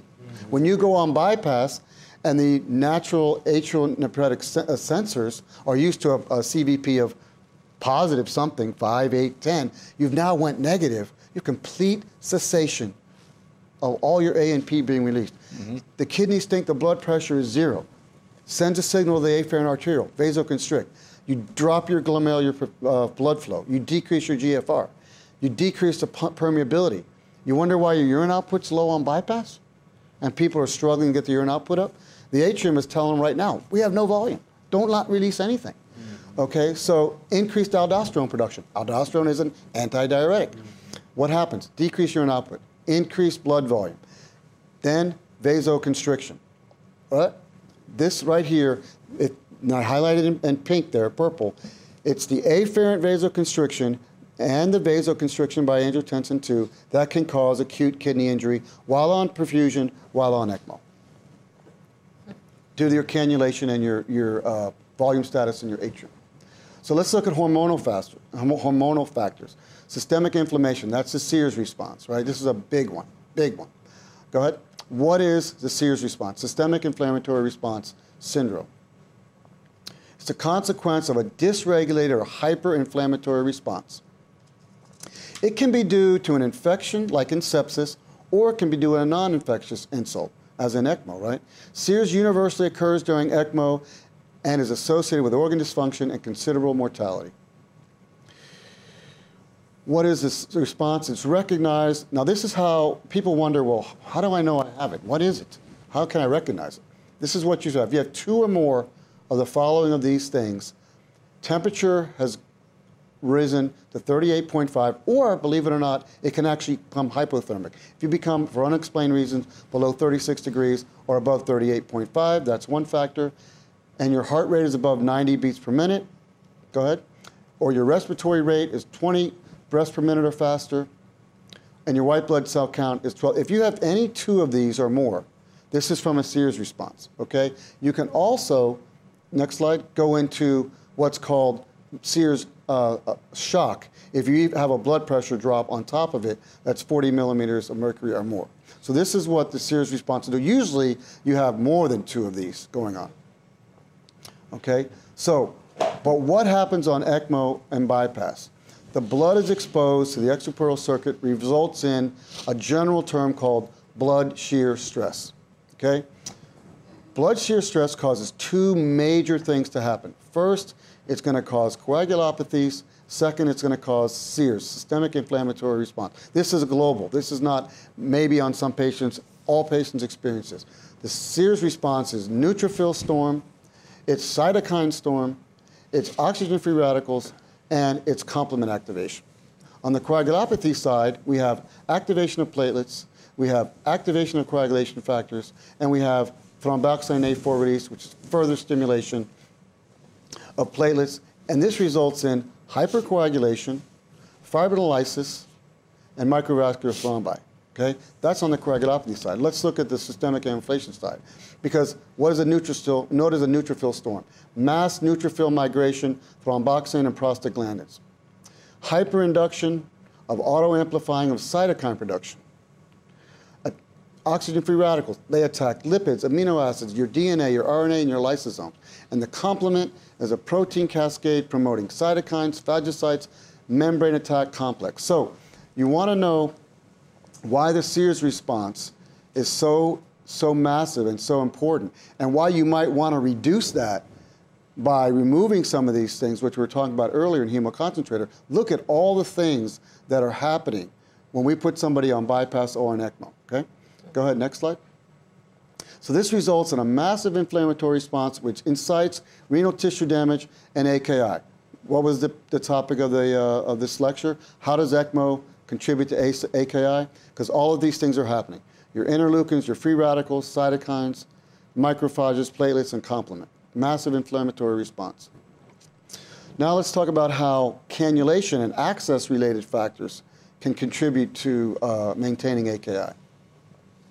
So we can have distal limb ischemia due to cannulation placement in the femoral artery, right? This ischemia is going to start reperfusion injury. All the damages of ischemia are going to send signals of inflammatory response to the kidneys. Compartmental syndrome can develop, right? Again, limb ischemia, reperfusion injury. Something called hypermyoglobinemia. This is a breakdown of your muscles, where the myoglobin ends up coming in the blood. Very tissue nephrotoxic. Yeah. Right. If you have a femoral cannulation and you've had an aortic dissection, guess what's going to happen to your renal perfusion? Renal ischemia. These are all cannula access issues. You can have thrombosis, air embolism. I mean, we've seen many times thrombosis around the cannulas, right? So one more thing I think is up there. Yep. So you can have negative pressure and hemolysis resulting in hemoglobinuria. You know? So, you know, if you have a lot of, we see this all the time with ECMO where your line is chattering. Yes. We live with that all the time. Or if you have the cardio help and your negative pressures are alarming. And people sort of, after a while, if you do enough of these, you just kind of get used to it. But I never get used to it. It's alarm fatigue. Because what happens is, and I want people to think about this too on bypass, not just on ECMO. When you have a line that's chattering, I thought this was obvious, but apparently maybe not that obvious. The walls of the atrium, the walls of the IVC and the SVC are slamming up against the cannula. Mm-hmm. What do you think that's doing to the endothelium? It's a single layer, one cell layer. You're damaging your endothelium, right? Now you have damaged endothelium. That's what's preventing your blood from clotting against your intravasculature. Mm-hmm. That's your endothelial layer. So if you have high negative pressures that's causing this chattering, try to reduce it and try to at least minimize it. You know what I mean? Mm-hmm. We all live with it to some extent. I don't. I mean, I don't think we do. We don't in our practice. We are going to figure out what's going on. Do you really? Yeah, we'll turn the RPMs down. We'll make adjustments. We won't live with that. No. So all of these things can or will lead to AKI, just a whole nother aspect of ECMO, or it could be perfusion. That is one reason why it contributes or can maintain AKI. Go to the next. Let's see what we got here. So in conclusion, ECMO is an effective support therapy for patients for reversible cardiac respiratory therapy or bridge to transplant durable VAD. But it's clear that RRT, renal replacement therapy, is almost always required, provides fluid managed overload, and is beneficial in removal of inflammatory mediators. AKI is frequently observed in ECMO patients and is related to several conditions derived from the ECMO therapy. They're mainly hemodynamic, hormonal, and inflammatory in nature. So the severe condition of the patient and the many variables of this complex treatment usually do not allow us to exactly identify the pathophysiological mechanism responsible for the AKI. You know, we have people that are on ECMO and we have AKI, but as you saw from the slide, can we really be sure where it came from? Did it come from the vasoconstriction? Did it come from the toxins? Did it come from a decrease of oxygen flow? Did it come from poor cannulation? Yeah. Did it come from before? Most likely, probably did. So paradoxically, exactly what you just said, the various pathophysiologic pathways responsible for the development of AKI during ECMO are the same ones which produce the pathological conditions requiring the ECMO. I got it again. There you go. You got it, huh? 2 times in one day. I think that's my last slide. I think I have the references up here. So again, a lot of this came from Dr. Villa and Katz's article, and I believe there is you continue with the slide for a second, I think there's 45 references from my talk here that are referenced either in my talk or in that article that they reference. Very good. So there you go. Excellent job. Very good. I didn't get applause. How come I didn't get an applause? Yeah, you should have got some applause. I did. We should applause for you. I didn't get it either. I got none. So let's talk about the inflammatory response because you've talked about that so much during this time. You've got Crohn's disease, ulcerative colitis, asthma, psoriasis, eczema, and they give those patients biologics. You look at all of that disease, those disease processes, and what are all those diseases caused from? Well, it sounds like they're all inflammatory. They're all inflammatory. Yeah, they are. Mm. They all involve an invasion of white cells somewhere, leukocytes somewhere. And so attenuating it is in actually controlling that. You know, the most recent, thing with asthma and eosinophil invasion or high level of them in the lung, and that's what it blocks. So, we see this all the time, but for some reason, it's we see it being treated for these various diseases, but in the acute setting, it's really not that.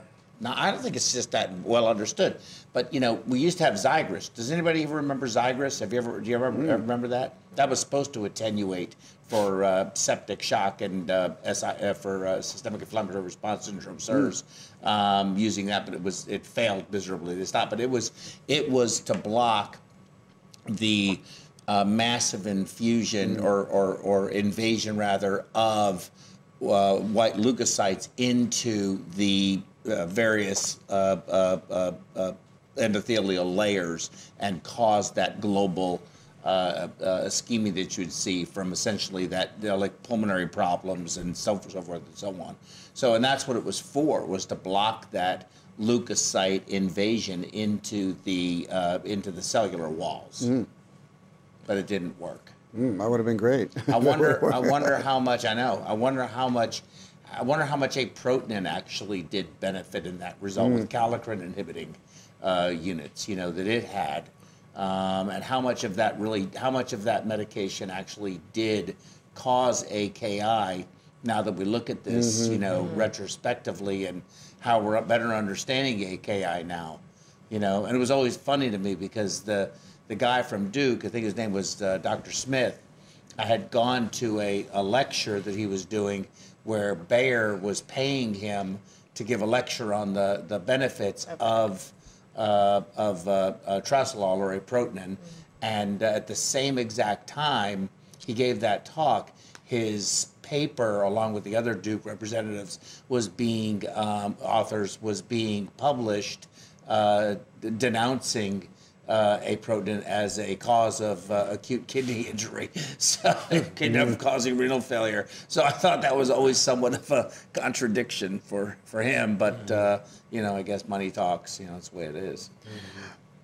Yeah, I mean, I think that if you look at least one of the progresses in the last 20 years is the biocoded circuits. Why did we do that? Yes. Why did we do that? Why did that come along? Because we were trying to make the surface more compatible. Right. We're going to be, I don't know if you know this, but back in the 80s, NASA here in Houston looked at, under a microscope, in very elaborate electron microscopes, the layer of the endothelial.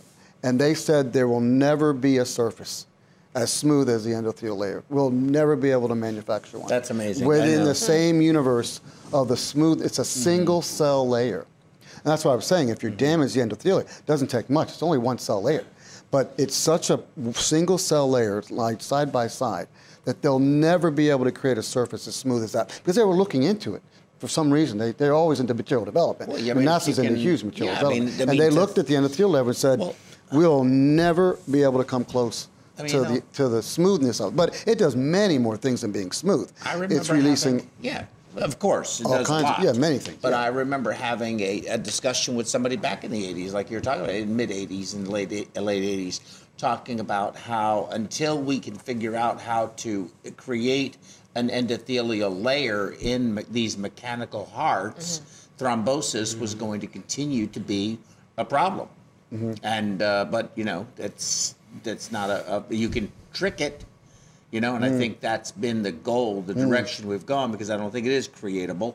The goal is to try and trick but our biology is so complex that we treat it over here, but do we really treat it over? We don't, you know, it's very hard to replace nature. Very difficult. Right. That's really the point. Yeah. Very difficult. We have to figure out ways to trick it, or at least satisfy most of what we're trying to do, you know, but...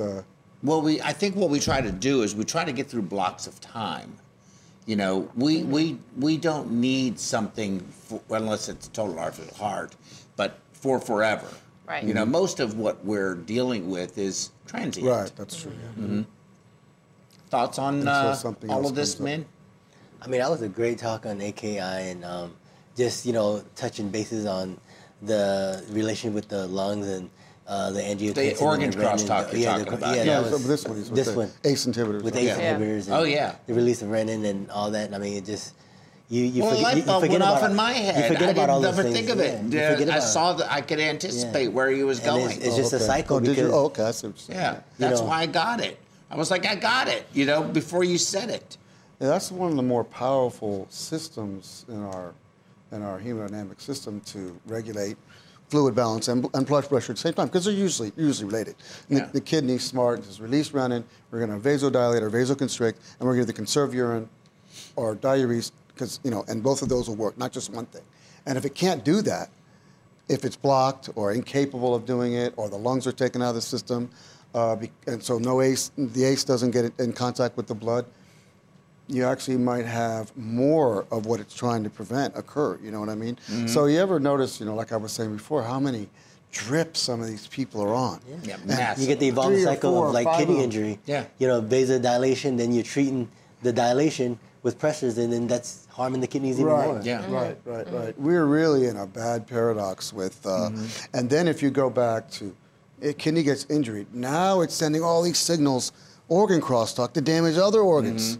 So how many times do we have multi-organ? How many times do you only see one organ failure? Almost never, right?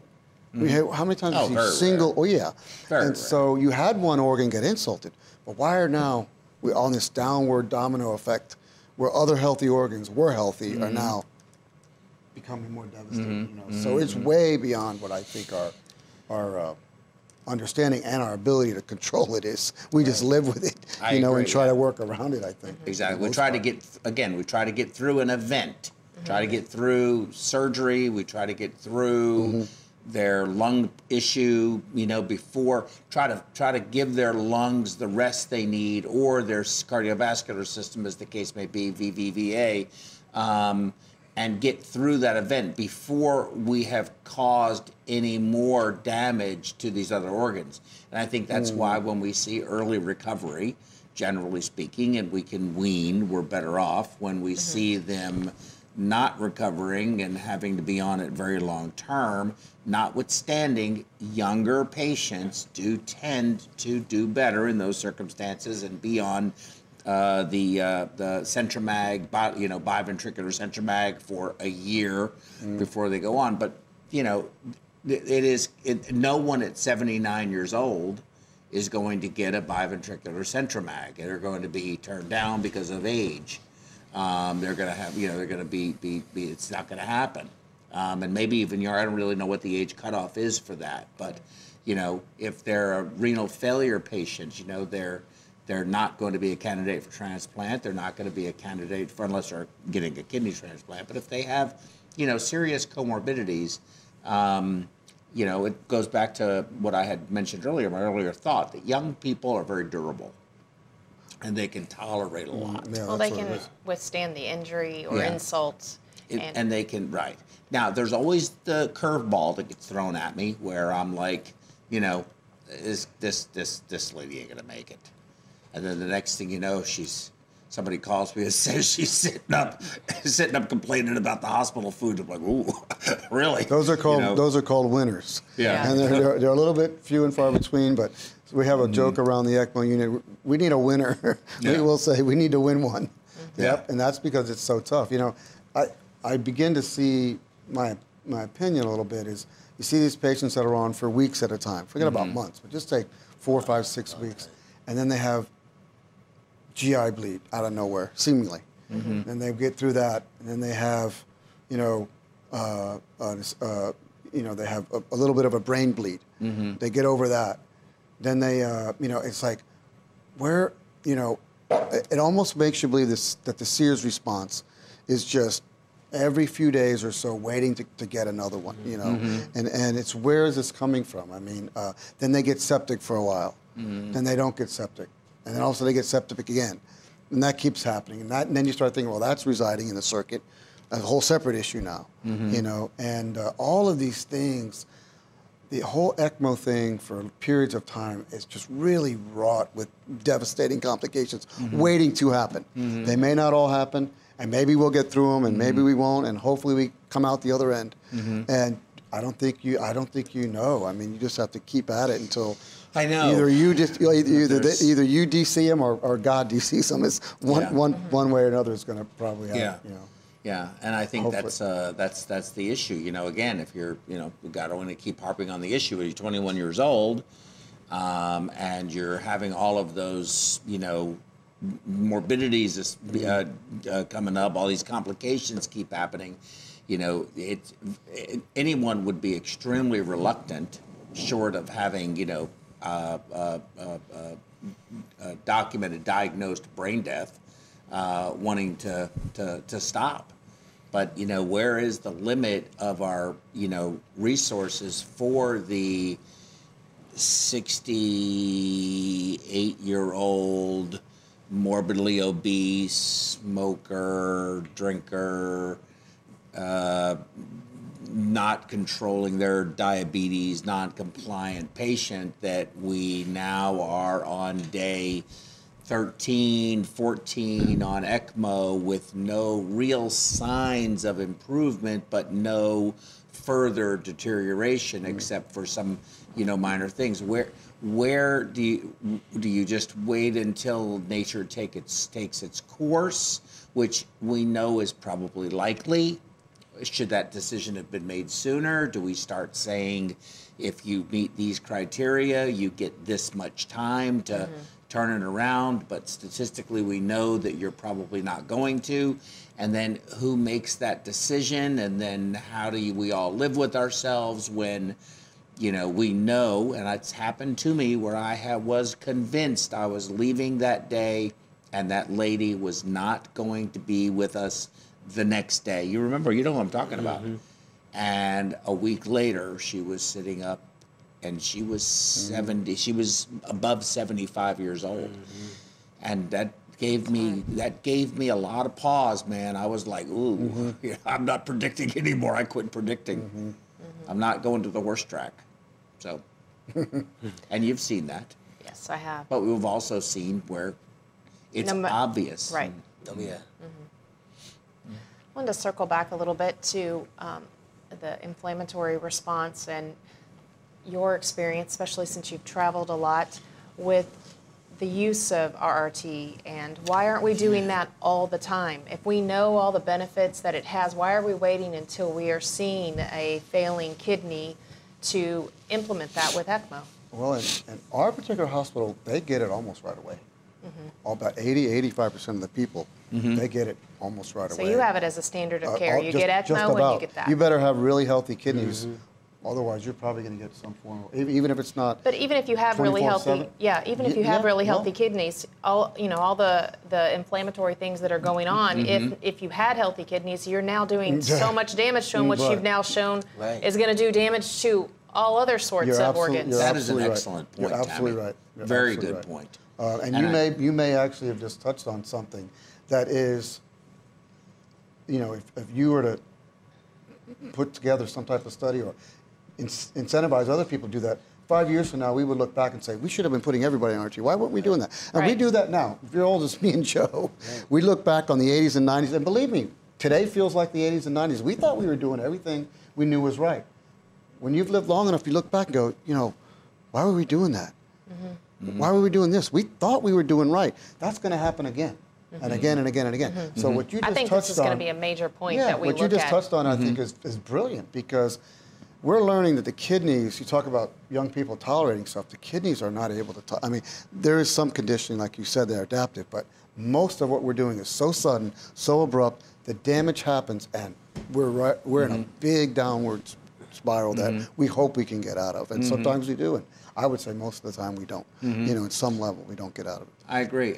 Let me say, to your point about we used to think we knew what we were doing, I want to say that, and then I want to address your issue about the continuous. I'm going to say CRRT versus RRT, because I do think there's a very strong distinction. We have to be very careful, I think. Just generalizing. Yes, but I like to say CRRT, because I do think in these kinds of patients you're talking about, intermittent, the kidney works. How often are the kidneys working? They're working all the time. All the time, 24/7.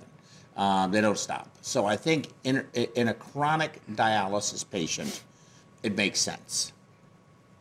They've adapted. They go to the clinic. They get cleared. For the acute patient, it doesn't make sense. Because their kidneys aren't used to that insult, and they have no idea what to do with it when they have the therapy and then they don't have the therapy. Right. So I think having continuous therapy just makes more sense. Otherwise, you have the typical peak and trough of whether it be metabolites or it's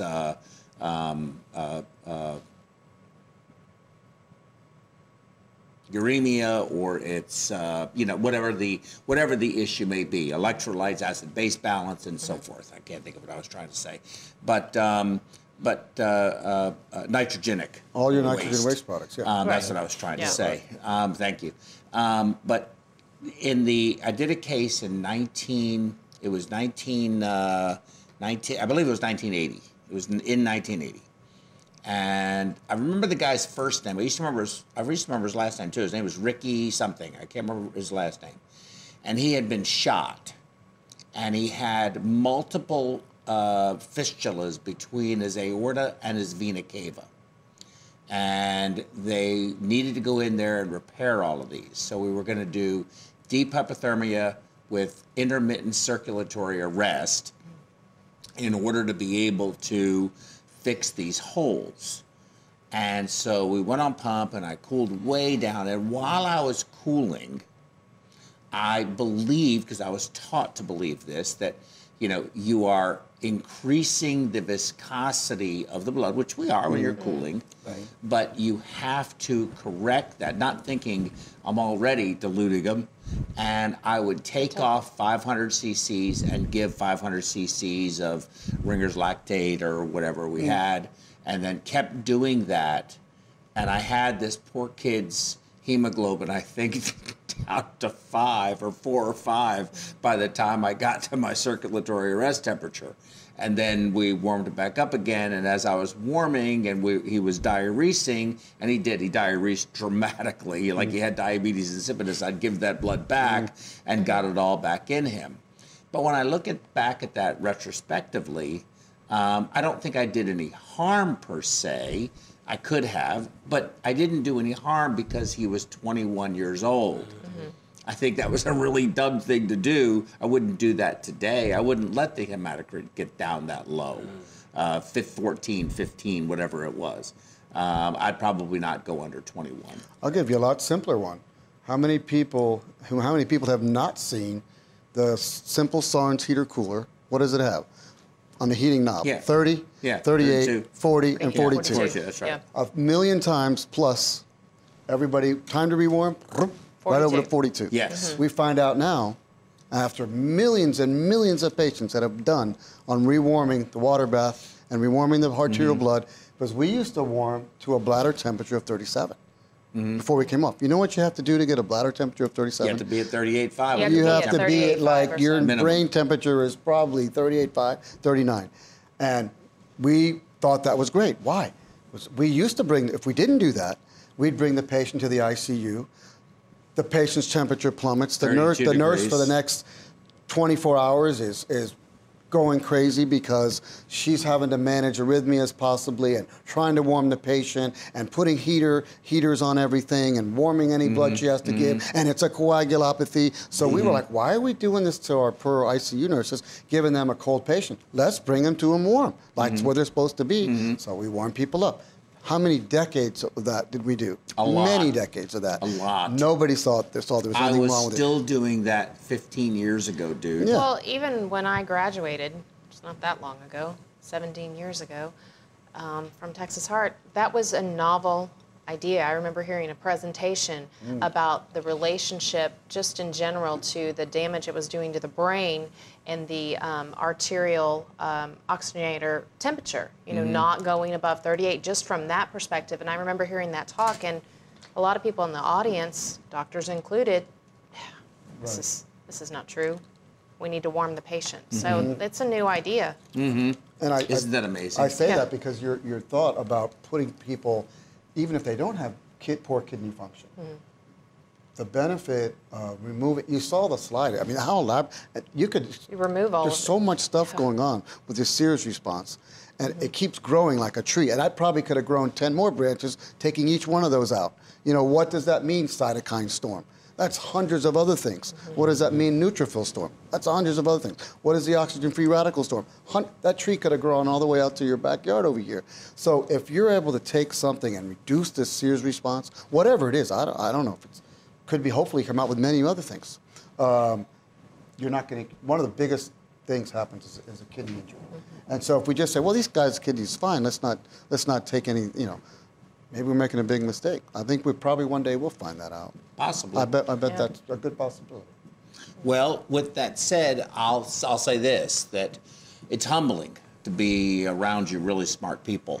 And I think that, you know, I learned from these courses that we keep doing, really the biggest lesson for me is how little I actually do know. And it's a little bit on the frightening side. But I'm hoping that us and our audience, people that we watch this show tomorrow, the next day, or whatever it may be, learn something, and that we take that just one thing and make these very simple incremental steps that make sense, if it makes sense to you, and add it to our practices so that we can improve patient outcomes, even if it's just by a fraction. And at least we're moving in the right direction as we continue to evolve and learn and better understand these interrelationships between the various organs, the cardiopulmonary bypass circuit, the ECMO circuit, CRRT, plasma adsorption therapies, all of these things that we've been talking about for the past several weeks. And so that's what I think. What are your final thoughts? Well, I'll give you one more, because it's really kind of a thorn in my claw. And we're going to look back on this. I think it's a thorn in your side. Claw in my thorn. Yeah, that makes sense. I think we'll look back on this too. Think about it, Min and Tammy and Joe. How many times have you said or walked up to an ECMO patient, or we're getting ready to do an ECMO, and we're deciding on what circuit to use, and we'll say, well, let's use this because it's coded. Let's use the cardio help because it's biocoded. And then you realize, oh, wait, it is all except the cannulas. What do you mean, all except the cannulas? Now we've just negated a big benefit of what we just... and we're living with this every day. All day, every day. People say, we don't have to be heparinized because we're... And I say, all except the cannulas. So this is like running a marathon, right? And you get 100 yards before the finish line, I'm going to stop here. I'm not... And you haven't accomplished anything because you stopped short of the finish line. So, you talk about, demonizing one product or another. Why don't we get on the manufacturers to say, why are you giving us cannulas that are uncoated? You have the technology. You're doing it with your other products. Why are we, you know what I'm saying? So if you look back at this 10 years ago, you think to myself, why did we accept that? Why did we accept that we can accept just the cannulas? Because every time we had, not every time, but if you flow below 2 liters on your ECMO circuit, you begin to get worried that if you're not giving heparin, why? Why? Because you might clot off. Where is the number one place you clot off? At the cannulas. How primitive is this idea? But we're living with it every day. I've seen it happen many times. People put the cannulas in, they don't have the heparin in. Why do we accept this? You can't flow because it's clotted. Why do we accept this? It's absolutely right in front of our face. It's as obvious as you can imagine, but we live with it every day like it's fine.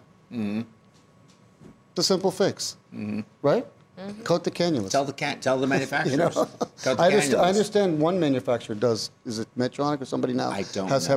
Has biocoated? I don't know. Yeah, somebody does. I just heard it the other day. They have biocoated. I'm not sure. But you have the Protect Duo, the Crescent, all these different ones come out. Yeah, maybe the Crescent. Yeah, I don't know. I don't know. I don't know. I thought I heard the other day. The Crescent. The Crescent. Well, the Crescent's the new Medtronic, right? Right. Yeah. Right. I don't Somebody know. said Medtronic has biocoated cannulas. I don't know that much about it. But, Yeah, I don't know. That's a great idea, though. but That's a great thought. it's kind of silly when you look back at is. it, right? Right. One thing's coded, but the We've had the technology I think that- over 20-something years. I think we could have this same final thought to any of it. It's not just part of the picture. You have to look at the whole picture. So just your point, it's not just the circuit, cannulas, for example. It's not just, CRRT is for the kidneys. It's for the whole body, you know? Exactly. right. I think Exactly. that's how it should be looked at. Yeah, That's a very good All point. the organs. Yeah. Were those your final thoughts? my final thought. Min, your final thought for the day? I think everyone should, pay attention to what we talked about today and all the talks we've had, and I think there's a lot of little things that we could absolutely implement into, making, every case better and making decisions on how we can take care of the kidneys, because at the end of the day, if you don't take care of the kidneys, then it's going to be a revolving cycle of inflammatory responses, hypoxic, incidences, and things that we could do to improve the patient. Very, very good thoughts. Very good thoughts. Yeah, Well, that's can I good. have a final thought to the final thought? I think we're ready to cook some crawfish. I wish y'all could be here, but we are going to really enjoy them, and a bunch of our studio audience is also going to enjoy them. I'm getting clapped now because we're ending it. Okay. Don't forget next month, the New Orleans Conference online edition. Make sure you get the notifications. Please do the Facebook, Twitter, and YouTube thing, all the stuff you need to do with it, and we'll get you those notifications. But that's going to be a rocking and rolling great conference online, okay? And so with that said, I'll say happy Memorial Day to everybody. Okay, salute my brothers. And everybody be safe, enjoy yourselves, and let's go have fun for the rest of the weekend.